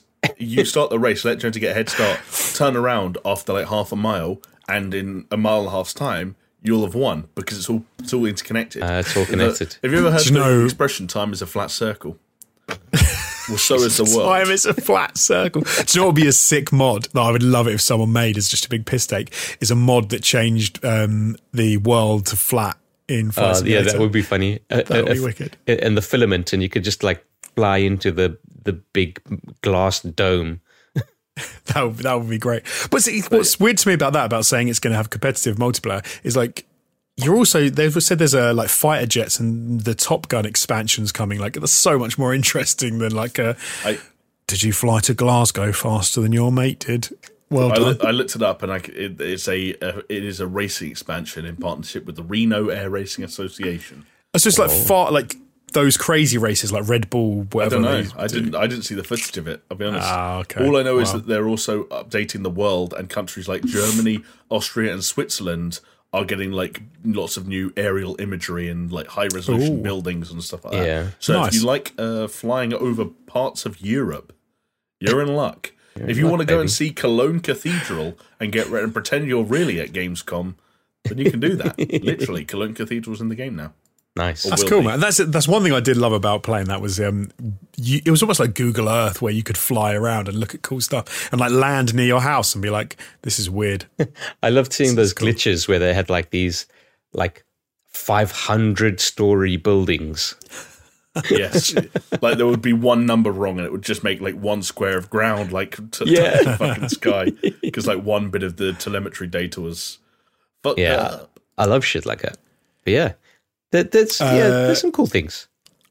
Forza Horizon 5, they showed off a little bit, which we were just talking about Forza Horizon, but those games look incredible. Like Jamie, you showing us some footage the other day from of a rock. A big rock. It was just I was watching some of the footage from, not the new footage, but it was from one of their streams a few weeks ago. And there was one rock I thought looked really nice, so I shared a link with you two. Dude, look at and that then rock. we sat talking about that rock for about 10 minutes. Yeah, it was a damn good rock. It looked incredible. Like it looked like a real rock. It was a damn good rock. That's a good rock. What do you guys think of the new controller that they brought out for Forza Horizon 5? I just skipped it. I literally skipped over that bit. I thought it was a little bit too, you know what, Chris? It looked like it was a Ubisoft punk rock mosh pit joint, if I'm being honest. It did. I preferred the controller that we will get to later on in the news. Oh, as big well, time. I'll say. Big time. It was just a little bit too, it was a little bit too like, but graffiti is cool. See, I didn't mind the world peace. I didn't mind the pink and blue kind of like cloud burst stuff on it. What I didn't like is putting it on a vomity yellow looking translucent cover. Yeah, I don't know. I thought the colours were actually okay. For me, it was more of just like, I don't know. It looked a little bit radical. Radical to the max. I'm struggling to articulate myself now, which is disappointing because, put it this way, my thoughts on that controller were similar to my thoughts on a trailer we'll get to in just a few minutes' time. Interesting. Very interesting. We mentioned Sea of Thieves before, but Sea of Thieves is getting a Borderlands-inspired ship set for free that you can earn if you want to play some Sea of Thieves. So both of the people Randy listening Pitchford, you scamp, can do that. But then no Halo Infinite at the Xbox. Oh, what a bit bummer! Yeah, well, that's the end of the episode, folks. No Halo Infinite. So thank you for listening. And to be fair, that could have been a catchphrase over the last year or so, couldn't it? No Halo Infinite. No Halo Infinite. Yeah. No Halo Infinite. But it did get a little bit more interesting as we went to the actual opening night live because, Jamie especially was psyched because one of his favourite little game series is getting a reboot. Isn't it, Jamie? It is. Saints Row's back. It's back, baby. This was like, I was ridiculously excited for this because I am a huge, like, a day zero fucking Saints Row fan. And when I say day zero, I mean, I remember there was a demo, playing the demo for the original Saints Row on the Xbox 360, where you could freely roam around the open world, but it had like invisible walls in certain areas, and that there was a glitch that if you basically parked a car right alongside the invisible wall and got out in the right way, your character would get out of the car and go the other side of the invisible wall, and you could freely explore the open world of the first Saints Row. Nice. I still have weird memories like that because I don't really know why, but I love all four, and I'm going to call them four, or maybe four. Let's call four and a half, but really four Saints Row games for very different reasons. You know, I totally get that different games. Very different games for different audiences. And some people have favourites. Some people just don't like other ones. I like all four, and I was super, super, super hyped for this. And then I watched the trailer, and I wasn't that happy. Okay, but why? Because I watched that trailer, and I was like, that looks cool. It's not that it doesn't look cool. I think it is that it doesn't look cool, for one. Wow. It didn't look cool. It did look cool. I thought it looked cool. No, it didn't. Anyway, sorry, go on. Well, hey. No, you two talks. I really struggle to articulate how I feel about this. Let me slag it off for a sec, and then you can, and then Chris, you can come back at me, and Jamie can as well. So, okay, I jokingly said to Jamie when I saw the trailer, and it was a joke, but then afterwards I was like, I think there was a weird underlying thing of, not of truth, but of like, there's a reason I made that joke, which is I said it's Saints Row gone woke. And the reason I said it was because there's a woman in the trailer. No. That's not what I was thinking at all. It was what it actually was, and this is why I'm saying it's not like woke wasn't the right word. I just said that to be funny. Is because it felt sanitized. Then I was trying to think about what it reminded me of, and it was the fact that it reminded me of a bit of. Have you seen Ralph Breaks the Internet? Yeah. Yeah. Okay. there's a bit in that where they go and steal a car, and him and Veronica, what's her name, steal a car. Veruca Salt. What's that? I can't remember her name. It's not Veronica Mars. Damn, I can't remember her name. That's such a good film as well. And they steal the car and they have to get out of the game, and then they're getting like chased by the cool kids who are like in their own cars, and they're trying to like, and they're doing like weird like spinning the car around and jumping through stuff, and she tries to like glitch out at the end, and they manage to stop them. Great movie. Go and watch it if you haven't seen it. And it just made me think of that. Like, it just looked like a sanitized version of Saints Row. There was no swearing in it until the very end. There was no firing of weapons, and I was like, Are they even going to shoot anything? Like, they haven't smashed anyone in the face of a giant dildo. They haven't shot anyone up like in a weird way. They haven't done any crazy over the top stuff. It was almost like a weirdly. But it is just. Does that? Do you know what I mean? But it is the first trailer, though, right? Like, but you've got to make an impression. You got to. What you're saying, Chris, ties into my hope, and this is absolutely blind hope for this. This was a trailer created by an animation studio completely separate to Volition that were brought on to make a trailer. But what Jonesy's saying 100% is right in my opinion. Interesting. Where so Saints Row was always the thing. It was always like it kind of like it was the kooky brother to GTA. Yeah. But the words that you come to mind when you talk about the Saints Row games, and this applies to all four of them in some way. It was never like edgy, because it was never concerned with being edgy. It never wanted to be cool. It was its own thing. It had its silly own and style, over the top. and it was silly. And like Jonesy mentioned, like there's a weapon that's like a 5-foot long dildo. I remember I think it was in Saints Row 2, and this probably wouldn't fly nowadays, which is maybe why we're talking about this trailer the way we're saying it. If you went to your wardrobe and took all your clothes off, you'd unlock the ability to streak and to flash people on the street. And you just run around and be able to run up to women and show them your dick, and they would get scared and they would like cower away.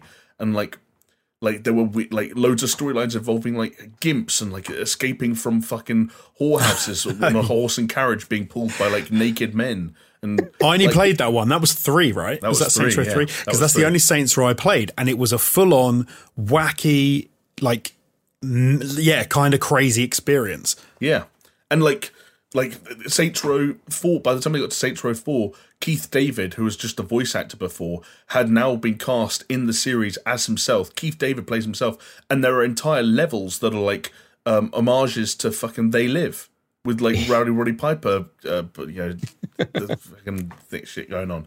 And I get that they backed themselves into a corner. There was no runway left in some respects for Saints Row, because by the time the boss is the President of the United States of America, and he successfully fended off an alien invasion by going into a virtual reality that's ostensibly the Matrix, wherein the player can essentially become a superhero, for one of a better way of putting it. They had to reboot it. They had to reboot the series. But I still kind of get where Jones is coming from, where this felt like there's a moment at the end of the trailer where the boss, I guess we have to call her now, like fires off this giant like rocket launcher that's shoots loads of tiny missiles, and kind of gives it like a knowing look to the camera and like a smirk, and I'm like, that's not Saints Row. And they're allowed to do their own thing, and it doesn't have to be the old Saints Row, because it's a reboot. Like, reboots are allowed to establish a new identity for yourself, and if the issue before was that your kookiness backed you into a corner too quickly, then go a different direction. I was a little bit put off by what I saw, and I will say I was much more encouraged by everything I've read since I watched that trailer than I was by the trailer itself, which goes back to my hope that it was just like an outsourced trailer, and they said, hey, we need like a central character for this trailer, like who are you going to use for the key art? And they were like, this is the woman who's going to be using the key art. Like, I didn't know till after I read an article that there is still a character creator. Like, that woman at the end of the trailer, that's most people are never going to see her again. Like, you'll still create your own boss, but the other 3 people are like real characters who are going to be in the game. And yes, they were a little bit Watchdog 2-y, and yes, like having that dude put on the cute anime helmet with the finally LED display and the meow. I don't know what the Hello Kitty is. I don't fucking the kids anime hentai manga. I don't know. But I said to you guys on via text, I'll give them the benefit of the doubt, and I will because I owe it to them. But I just I hope gameplay wins me over. That's what I hope. Yeah, I get what you're saying about it. And I've never held Saints Row precious, so maybe that's why I'm quite all right with what they showed. I do get what you're saying about like the over the top kind of like silliness. It's just like I remember when we watched the Fable trailer last year, and that was another situation where like a series that was really important to me growing up is getting rebooted from the ground up. And someone's going to be able to apply a new vision to it. And we haven't really seen the fruit of that product, their work yet. But like that first trailer as a tone piece, you were like, okay, there's an idea here that they kind of get what they're going for. Yeah. And it didn't put me off. This just a little bit put me off. And I just wanted them, it sounds stupid, I just wanted them to play it slightly safer. Like, your audience, I don't know.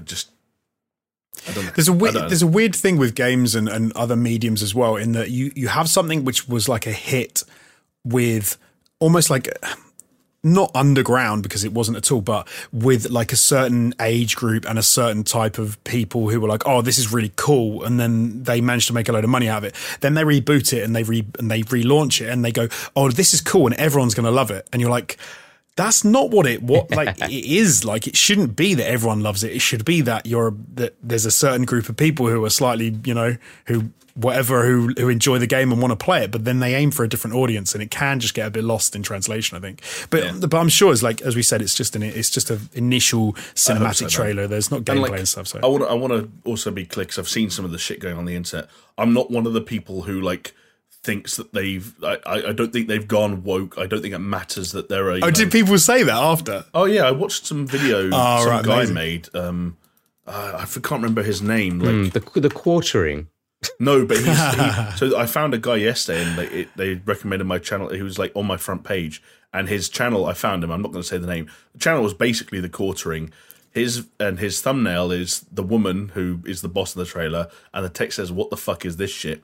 And the title is "Instant Regret. Saints Row Reboot gives you the SJW hipster experience, and fans are furious." But that's ridiculous. How can you know it's going to be the SJW version when you've seen nothing of that game? That's exactly what I was going to say. Is that there's like, you can't look at the fact that the boss is now a woman and say that it's an SJW thing or that it's woke or anything like that. I don't think it looks like Fortnite. And the only when I messaged you that literally, and you were like, "What do you mean?" And I said, "It literally was because I knew it would annoy Jamie, and I thought and there was something a little bit off with it." But yeah, like thinking about it after, like I said, it felt sanitized. It wasn't that it felt woke really, or like a SJW cash in. It just felt a bit sanitized. There's so much room for them to still go off the deep end when we see more of this game, and absolutely, I'm looking forward to when we do. And for what it's worth, I don't care. I almost want it to be over the top, and I think people that have this like weird fetishization around the old, especially Saints Row 1 and 2, especially if it's just Saints Row 1 and like the OG kind of like weirdly serious gangster aesthetic when it was still just a GTA clone. I think those people have massively got an issue with the rose-tinted glasses they're wearing, because we do not need a gritty GTA clone gangster game in this day and age. God, no. I fondly remember Saints Row 3. Like, I liked how wacky that was. I didn't play 4, and I didn't play like the weird after thing where it was strange. Because, Saints Row 3 was where it found its identity. So many people have love for Saints Row 2 online nowadays. I kind of don't get it, because Saints Row 2 was like, outside of letting you do funny things in isolation, it really struggled in terms of what is its tone and personality. Yeah. What was the story of Saints Row 2? No one fucking knows the answer to that question. Like, at least Saints Row 3 was like, okay, people like Gat and Pierce and Shaundy are like being established as characters, and the idea that the Saints, the Third Street Saints, are becoming celebrities is being established, and they've got energy drinks like Saints Flow that are being sold, and like, It was that ridiculousness that gave it the charm, though. I think so. And they've got so far to go with the reboot. Like, anyway, I'm really interested to see what happens with it. I apologise. I'm not going to talk this much about every game, but like Saints Row means a lot to me, and yeah. But four-player co-op, which is interesting. I'm not really sure how that's going to work with, or how that will integrate. But Hey, every game nowadays is a co-op and is 3 or 4 players, so it makes sense, I guess. I'd imagine, I don't know actually. Do you take your own player into their game, or do you play as one of those 3 side characters? Yes, that's you got to be able to take your own character. Come on, otherwise that'd be dog shit. I hope so. But not long to wait though, because it's the 25th of Feb, which isn't, we're not talking that far off. So no, good news. Man, good news. yeah, February's getting stacked. We then saw the reveal for Marvel's Midnight Suns by Firaxis, which is a tactical RPG, which is coming out March of next year. This weird. I know you guys wanted to talk about it. Yeah, well, we knew it was coming. There were kind of like rumbles and leaks. I don't know if it was ever like overtly said like this is the thing. I really want to see the gameplay. Like that's what I really want to see, because I want to see how tactical, how action, how RPG, like how does that all fit together? The leak described it as an XCOM Marvel game, right? And now that they're talking about it officially, the word is, it's not as XCOM as you're expecting it to be. Exactly. But no one knows what that means yet. Yeah. But hey, the trailer was cool. It had Wolverine, it had Blade. And I know, Jamie, you were quite happy about Blade. Can I tell you who actually looked the sickest in that fucking trailer? Yeah? Is fucking... I'm Go on. I can't even think. What was his fucking name again? Shit, I'm going to pull up the trailer now. It's fucking escaped me. It's escaped me. Give us some clues. Wolverine? Give us some clues. Ghost Rider. Oh, Ghost Rider. Ghost Rider. With the cool mask. He's got the chains. And it's just like as a character in that kind of a game, I could imagine that he would be sick. A lot of fun.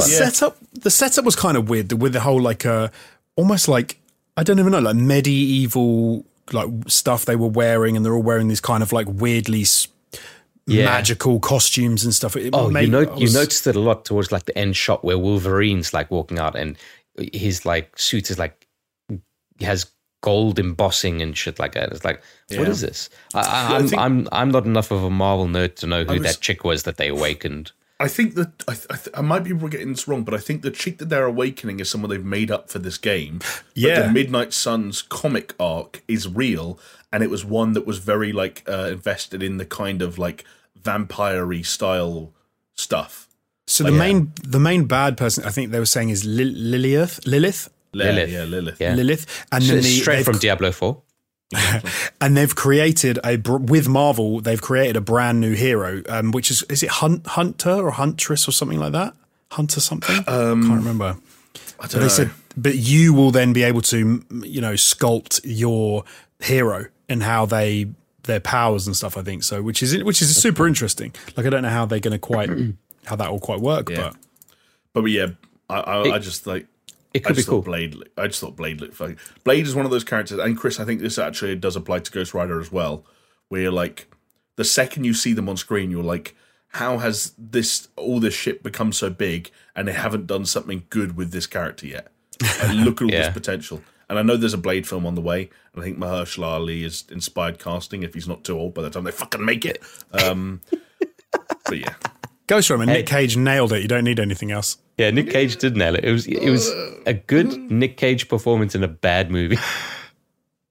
Hey, Nick Cage is always good. I was torn on Vanguard, like Call of Duty Vanguard. Like, it was one of those that I wanted to like it, but it felt like it hadn't progressed enough for me. It felt like looking at an older Call of Duty game. Yeah, you see, Jamie is not impressed. Yeah, I disagree with you as well on that one. Okay, no, cool. What was that basketball player called? Like Dikembe Mutombo or whatever. The guy who wags his finger. I don't know. Yeah, Dikembe Mutombo. I'm gonna give you the finger wag. There you go. Yeah, there's loads of new stuff in what they're doing there, Jonesy, though. No, I'm not saying there was nothing. I'm not saying there wasn't any new stuff. I'm saying you pretty much literally just said there's nothing new. No, it looked like an older Call of Duty game. Like, the way it looked would look an older Call of Duty game. Sorry, and then the new elements, didn't look. I thought it looked like the Modern Warfare reboot, but just set in World War II. Which old Call of Duty game did it look like? Help me here. Help me help you. Oh God, I don't even know. What was the last World War II one they did? World War II. There you go. That one. It looked like that. It didn't look new. I think it looks so different, dude. Bro, go and I look. don't know, man. It did not look like Call of Duty. And then when they showed like bad take. now you can climb the bricks like sticking out of the wall just looked horrible. The way that you can look, you've got it's like friggin' Mirror's Edge with this just suddenly you get glowing bricks so you can jump up. Yeah, and I'll tell you that probably was the low light for me, because I was also just getting flashback of like fucking in Doom Eternal where they put platforming in a fucking shooter, and it's just like, have they done this to COD now? Is COD? I liked it in Doom Eternal. No, it's dog shit, and Doom is going to be dog shit in this. The last thing Call of Duty needs is to feel more cartoony and arcadey. Every game they seem to bring out, it feels slightly worse. There was nothing about that demo that looked remotely arcadey or cartoony. It looked the opposite. It was one of the slowest, most considered, most atmospheric Call of Duty demos I've seen for a while. Jones is completely frozen for me. Has he frozen for you, Chris? Yeah, I think we lost the him. big man. Oh, you know what they say. Or he doesn't know how to work himself out of the hole he's dug himself in. So he's sitting there like this. He's just not moving. What's the name of the animal that plays dead every time it thinks it's in danger? Oh, possum. Yeah, this is Jonesy's possum technique, where he's backed into a Call of Duty shaped corner and he's just playing dead. Should we continue talking about Vanguard? Yeah, we might as well. Well, it's going to be a very one-sided argument now because you and me actually agree with each other. Well, no, we do agree, but I mean, the fucking theme for this show for me is I'm in two minds, because remember what I said last week is I hope that they're not taking it too bombastic. And yes. And what do they show in this is like you escape the house, you jump across the rooftops, you get into this other house, which all felt very linear to me. And then the house starts collapsing. And then I got like fucking and then I got flashbacks of Call of Duty Ghosts, the section where the fucking rods of Thor, whatever they're called, hit California and you got to escape the fucking earthquake shit. And it's like, okay. And then you get like, I like the bomber stuff. I think that's quite ambitious, but that could, balancing act. I know what you mean. Could go bombastic, and it's just like, yeah, come on. I'll be honest. I think it will be bombastic because I think Sledgehammer, they make their campaigns with those kind of like cinematic ambitions in mind. And like you're right, like that bombing sequence at the end, it was both simultaneously like impressive in terms of its scale and the presentation. Oh, he's gone. We've lost him off the call now, so could be anywhere. But at the same time, you're right. Like when buildings start collapsing and you start sliding down like Uncharted 2 style, clearly you're trying to sort of like you're going for something very specific. Yeah, I'm almost half expecting it to turn into like Crash Bandicoot, where you're sliding down and there's a barrier and you have to time your jump to go. That could be kind of shit. But like, I'm not that. I think that stuff will actually work out in terms of like the pacing and the flow of the game. Like, I'm not going to be too critical of like big cinematic set pieces in a Call of Duty campaign, because that's always been how they've been beaten out, and I'm not surprised that that's still the case. I think, but though, that like some of the moment-to-moment gameplay in the early parts of the demo where it is a little bit slower, I think they kind of nailed the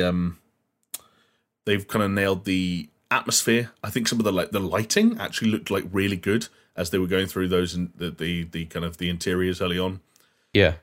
New things like obviously because it's using the MW engine, I think from 2019. Yeah, which is why I said it looks like the Modern Warfare reboot. So like but they've kind of built on some of the systems, like you could like mantle before and kind of like put your gun on cover, and now you can kind of like blind fire over it. Did you see that? Yes. There's one bit where she gets behind a couch and you can like L2 to kind of like put your gun, or R2 to blind That's fire. after she did the sniping shit.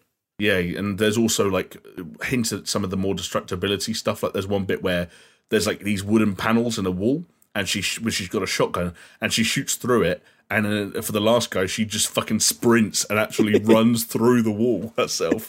And then that was a bit silly. Yeah, but I like the bit with the two Molotovs in that like library section, like that. And that again was like where like the kind of it was getting a little bit more bombastic. Yeah, yeah, but yeah, like I don't know. Like I'm always happy for World War II games, so I will definitely play it. Like it's not a question. Like I'm always quite selective when it comes to COD and whether I pick it up or not. But Like, I'll pick it up because it's World War II. I fucking love World War II. For sure. And that was just her campaign, right? That was a level from whatever that sniper's name is on the Eastern Front. So, yeah. you know.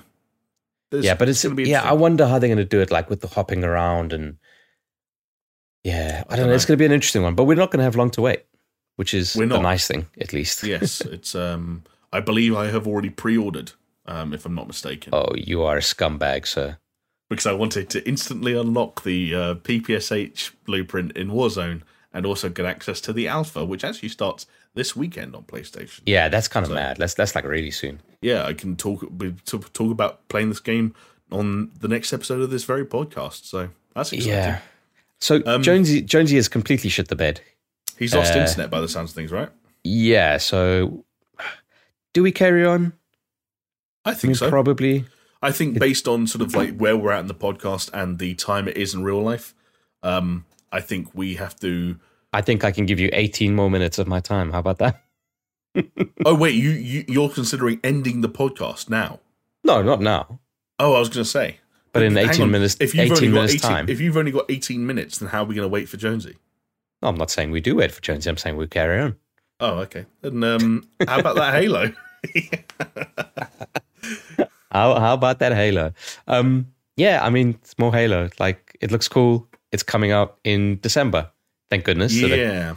So it's almost like an entire year, wasn't it? Because it was December last year it was meant to come out. I know, and I actually heard someone ask a really interesting question, and I don't know kind of what you're feeling on this in terms of like how you've seen, like what you've made of everything they've shown so far. But it's like, so we found out, I think it was a few days ago or some point in the last week, just before Gamescom started, through like a developer update, that some things are going to miss launch. Yes. So Forge mode is going to miss launch, and somehow the co-op campaign compatibility is going to miss launch. They're going to be coming in later seasons.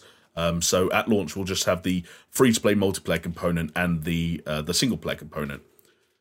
What the hell was this game going to be when it was going to come out last year? Because do you remember last year, they only delayed it when it got to summer. We watched the gameplay demo. Everyone laughed at the graphics, and it got delayed by an entire year. Now, a whole year on, and it's like, Forge mode isn't going to be in the game. Yeah. You know? Oh, but guess who is in the game? The Master Chief himself. It's Spartan Alex 117 back from the dead. Wow, I don't know what happened there. That was weird. I know what happened. You didn't want to dig yourself out of that hole that you. I don't know what you're talking about.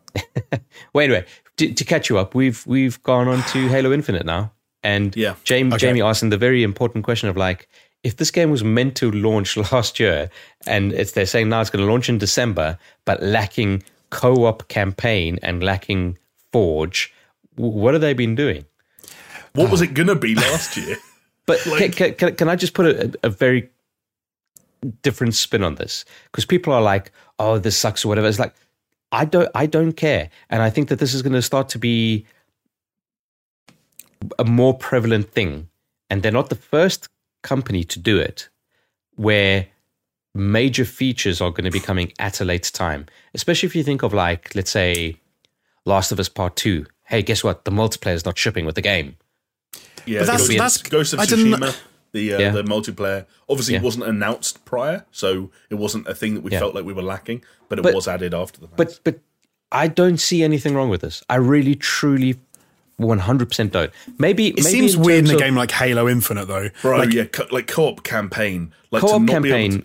Co-op campaign. That's a staple of the Halo games, right? But in terms of Forge, fine. Don't launch with Forge. It's fine. I don't know. I get where you're coming from. I do understand the sentiment. Yeah, it's just like if a certain segment of the game, like it also makes like financial sense for them. Like, hey, this portion of the game is ready, this portion isn't. What are you going to do? Not release it until everything's ready? Maybe you used to do that, but these days with games as a service, like, start making money before you finish your work, baby. Money, please. It's the editor's dream. Send them the draft when it's half done and start getting paid. I get it in some, like you're saying, I get it in some sense. In some games, it kind of makes sense. But at the same time, it makes me a little uncomfortable to say to people, you need to pay for this full price game.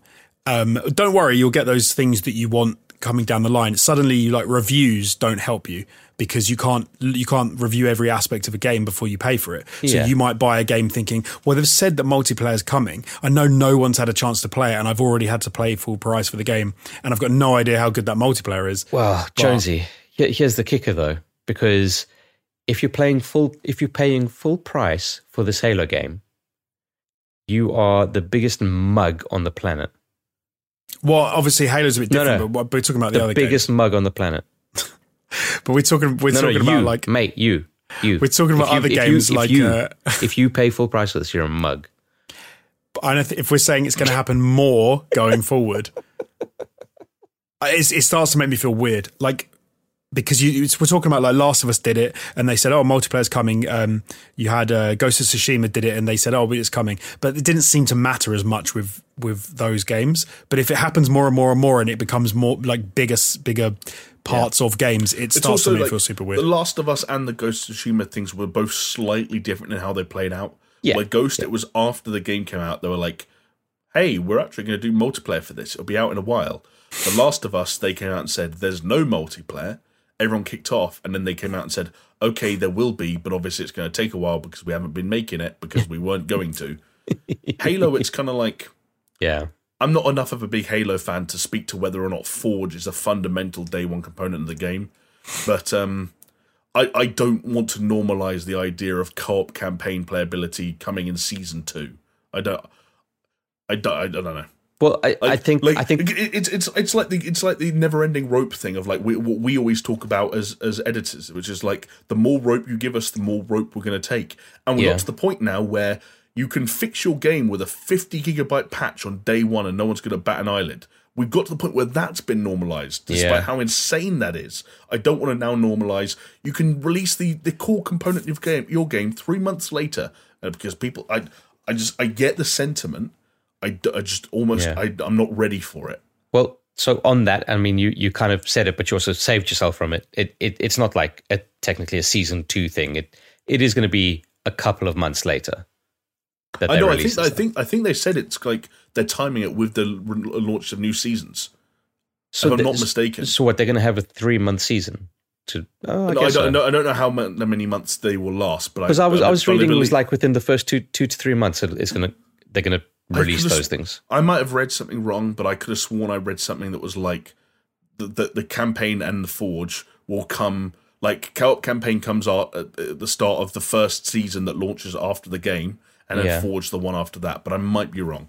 In fact, there's a decent chance I am. I haven't been paying close attention to this Halo because that's what happens when you know you don't have to pay for a video game.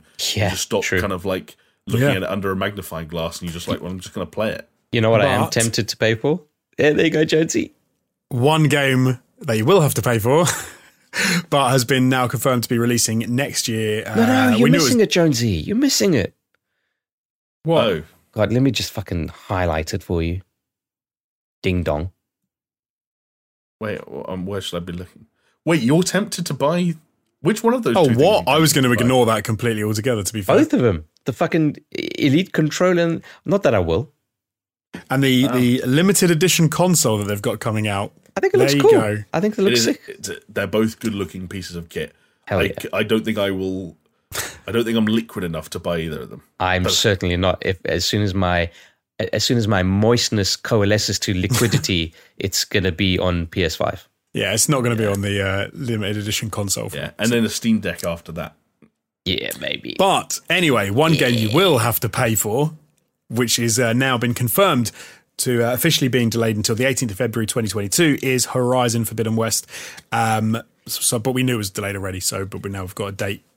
Well, but then, stick the date wherever you want because they could just delay it again. So yeah, exactly. But Horizon Zero Dawn can now run at 60 frames a second on PlayStation 5. So, well, I should fucking hope so. That is that is an awesome game. So if you haven't played that, maybe get it on your PlayStation 5 and play it. It's what I said though, Jonesy, and it might hurt you to hear this, but that game is finished and they moved it because strategy. You did say that, yeah. You said it was a strategy thing they did. We then had a little bit of a section, a long old look at Super Monkey Ball in this, which was a lot of fun. and a few other games as well, like Cult of the Lamb, Persona 5's Morgana. Do you know one thing that does look pretty wicked? Lego Star Wars, the Skywalker saga. Dude. Lego Star Wars. Two of the best things ever made. The Lego Star Wars releasing this fucking video game saga, because that's what it's felt like. Has been a bloody saga. This is probably like the 9th release date this thing has had. Yeah, and we thought Halo Infinite was like bad. Turns out that Star Wars: The Skywalker Saga is launching without the prequels. They're coming in season 2. Do you know what? I every time I want to see one of these games, I'm like, I'm pretty psyched for this. I do want to play it. I do want to. It's been long enough, right? It's been long enough. I've seen so much. It feels appropriate to go back to Lego in a game that like is arguably the best iteration of that Lego style and that Lego format, but also modernized in some surprisingly cool ways as well. Yeah, we'll see. Yeah, but then the game everyone's talking about, or maybe no one's talking about, Doki. I don't even know to say it. DokeV. DokeV. Yeah, I think it's DokeV. DokeV, DokeV, yeah.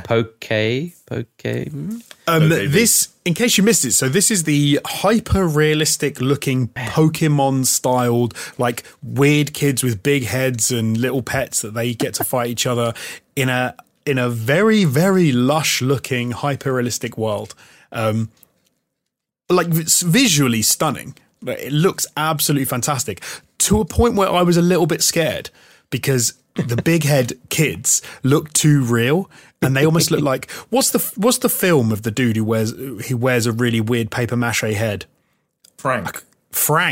Oh, it looks like Kid Frank just everywhere. I don't think the models looked hyper realistic, but the scenery they're in is hyper realistic. That's what I mean. They looked like plasticine heads in a hyper realistic world, which is why I look like Frank. And for anyone who hasn't seen it, watch that fucking trailer. It is batshit insane, but in a really good way.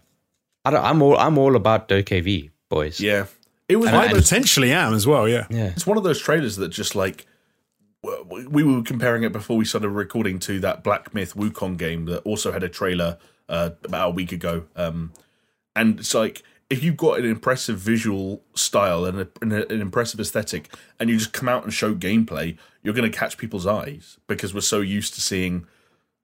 To put it bluntly, a lot of the same shit. So when something's Call of Duty Vanguard, cool, well, hang on, Jersey, let's not get carried away. Yeah, we've moved on from that, Jonesy. You missed it, all right? Yeah, but this is the kind of game that like is perfect for a show like this because it just kind of stands out. Yeah, it comes out of nowhere. You take notice. Hell yeah, I'm all about it. It definitely did stand out. Yeah. The one thing that made I did wonder about it watching it. So the first time that I ever played, I think Final Fantasy 15, it looks insanely good. And I was like, oh, this game looks incredible. And then when I played it, I was like, oh, it's not like a free, open, interactive game that I'm used to. There's weird caveats to everything you can do. Can you drive a car down the road? No, it's like some weird, like it doesn't feel like you can drive a car down the road. It feels like you're on a weird rail system. And I thought, is it going to be one of those where it's weirdly limited in strange ways? I don't think it is, dude. Like from that trailer, it doesn't look like it at all. Can I tell you what the main vibe I got from that trailer? You guys are going to think I'm going to be so fucking stupid with this. Mario Odyssey.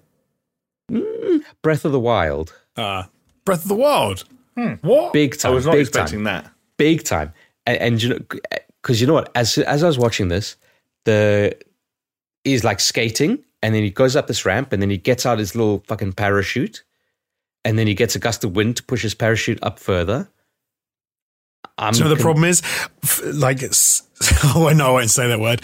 Stands for Breath of the Wild will take any game that looks good and try and say, oh, it looks like Breath of the Wild. What was the word you were going to say instead of stands? You have to tell us now. No, I'm not going to say. I'll tell you after when we won't get in trouble from YouTube. Yeah, was it Simps? It was Simps. You can say Simps on YouTube. Yeah, can you say Twitch is where you can't say Sims. No, seriously. Seriously, I think Virgin. Yeah, Turbo Virgin. Turbo Virgin. Stop talking about Jonesy like he's not here. Oh, remind me to tell you something mad before that I heard / saw. Oh, great. Okay, Turbo Virgin. Sickening. Wow. But yeah, like it's clearly this game is taking inspiration from a whole bunch of different things. Like, because it's not just Pokemon style game, because your character's out there with a fucking massive hammer knocking shit into the ground.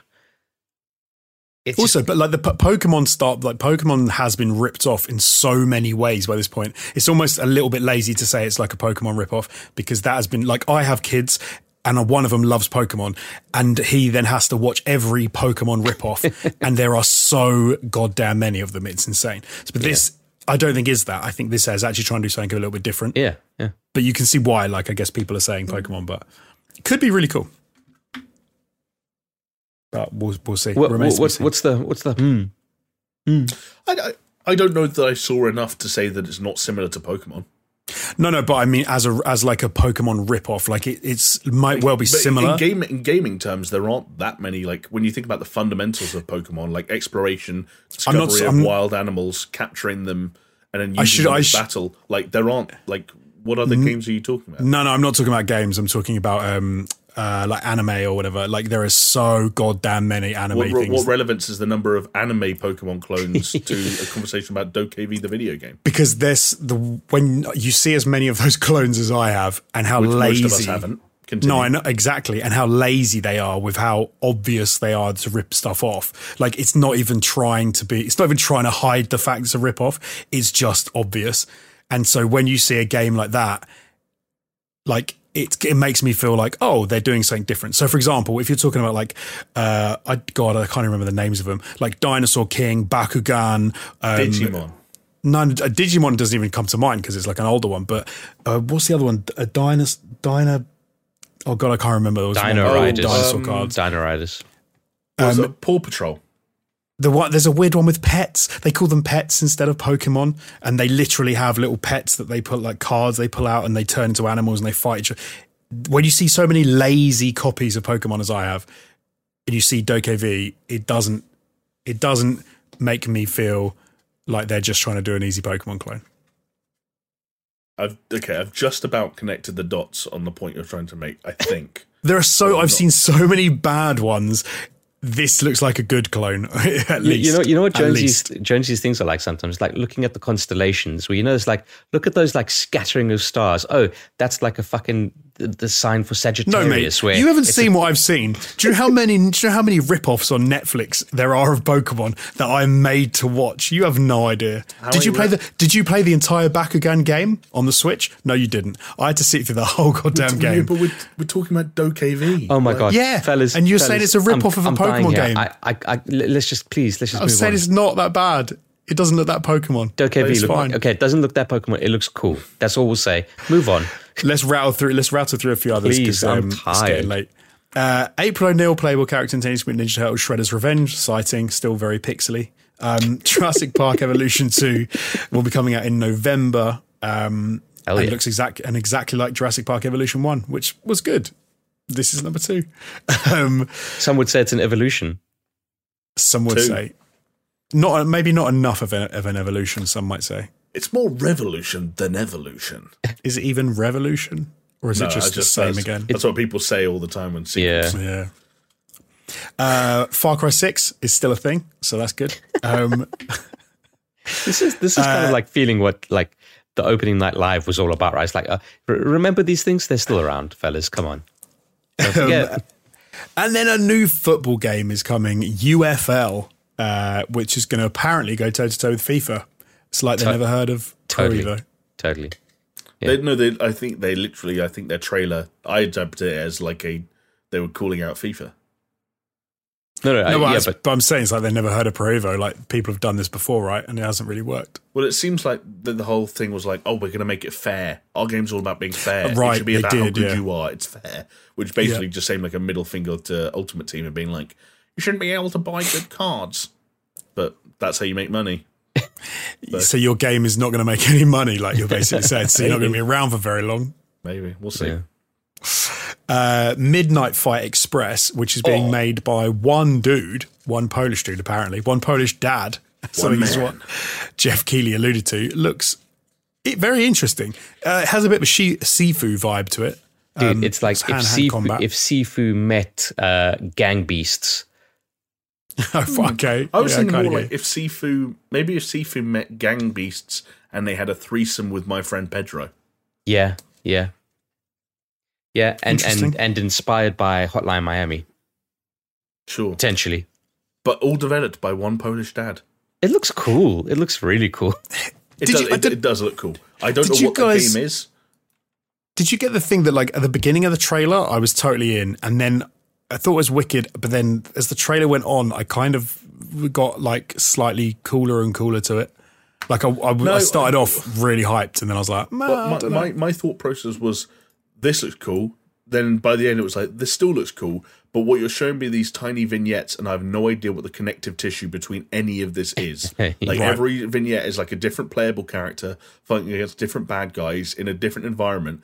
Cool variety, but like, what is this game? Yeah, is this like a weird like beat 'em? But because there were some sequences that looked almost more like story sequences. I don't know, but it looks cool. I think it looks cool. Really cool. Yeah. We also saw that Valheim is getting its first major update. Park Beyond is a new park management game from Tropico that looks absolutely insane. And it just had me thinking with like, your creativity and imagination is your limit. I'm like, well, I'm screwed then because I don't have those things when it comes to park. Jonesy, I once saw you build a penis-shaped airship or rocket rather in Kerbal Space Program. You have spades of creativity, my friend. Come on. Thanks, mate. Splitgate Season 0 is also live now. Splitgate is a weird friggin' game. Like, sometimes I see it and I think it looks... No, I haven't played it yet, but sometimes I see it and think it looks wicked. Sometimes I look at it and like, how are they not getting sued by Valve? Because it's just such a rip-off of Portal. It's like Portal gone combat. But there you go. Definitely Valve, the person you want to sue for the idea of creating two portals that link to one another, and if you go through one, you come out of the other. It's even but it's like the color of the portals and how they work, and I don't know, even like the way that I don't know. I get what you mean. I get what you mean, Jonesy. It's super Portal. I hear you. Exactly. You know, when people copy something. Thank God Portal came around and invented the idea of portals. But you know, when they do something and they make it different on purpose so they don't get sued, it's like Splitgate did the opposite, and they went, no, just copy them from that game. Do you want to make them different? Nah, don't worry about it. Just copy them. Yeah. No one will do anything. I have downloaded that game and I've yet to play it. Jamie had a lot of love for it, didn't you? And you played it for a bit. I enjoyed killing lots of bots. Oh, yeah, I remember you saying about the bots. The bots come back again. I can't really bother to talk about Jet the Far Shore. We've talked about it before. It looks wicked. We talk about Sifu. Not talk about. Can I shout out Sifu though? We can. I think Sifu looks rad. I think it's going to be a sleeper hit of next year. I don't think it's going to be a sleeper hit now. I think it's going to be a big balls hit. I think there's enough people talking about it. I think it's going to be a big balls hit. Big balls hit. That was maybe the most Steph thing you've ever said. Hey, look, when I walk home and stuff's happening, there's a lot going on. All right. I'm just saying. Also worth noting that Sifu is another game coming out in mid-February, so get your wallet ready. Next year is going to be so ridiculous. I also love the idea that, because I don't think it's actually pronounced Sifu. I think it's Shifu, but Shifu. But what is good about Kung people? Fu Panda.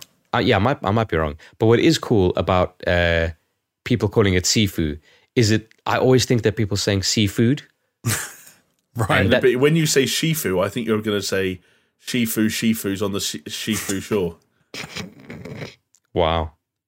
Imagine Shifuing on the floor. Shifuing all over the floor. Sometimes oh my God, there are 2 flies now. Fuck off. Stupid flies. I hate flies. Back off. Would you like them to go synced off planet? Would you? Oh, wow. I would like them to go off planet, just like synced off planet. Which, Jamie, you've played. I played it like 2 years ago at Gamescom 2019. That's and it so felt weird. like a weird rip-off of The Division with a bunch of other influences from other games coming in. Basically, like, it's a big budget Chinese game, so they spent money making it look pretty, but they've ripped off all their ideas from other games, and as a result, it felt like it had a pretty bland personality, as was probably illustrated by anyone who saw this trailer. And the first 3 words are, the Morpheus chip. And I kind of stopped listening after that. Yeah, I must admit, like that trailer it didn't really have anything that made you go, "Oh, I really want to play this game." It was just some like generic sci-fi fare and then a bit of bullshit. And it's like, okay, fair enough. Jungle Book content is coming to Fall Guys, which I forgot Fall Guys was even a game. So all right, and you're talking about like bullshit and fair enough. Like, okay. Yeah. Sure. Why is this a thing now that needs to be on opening night live?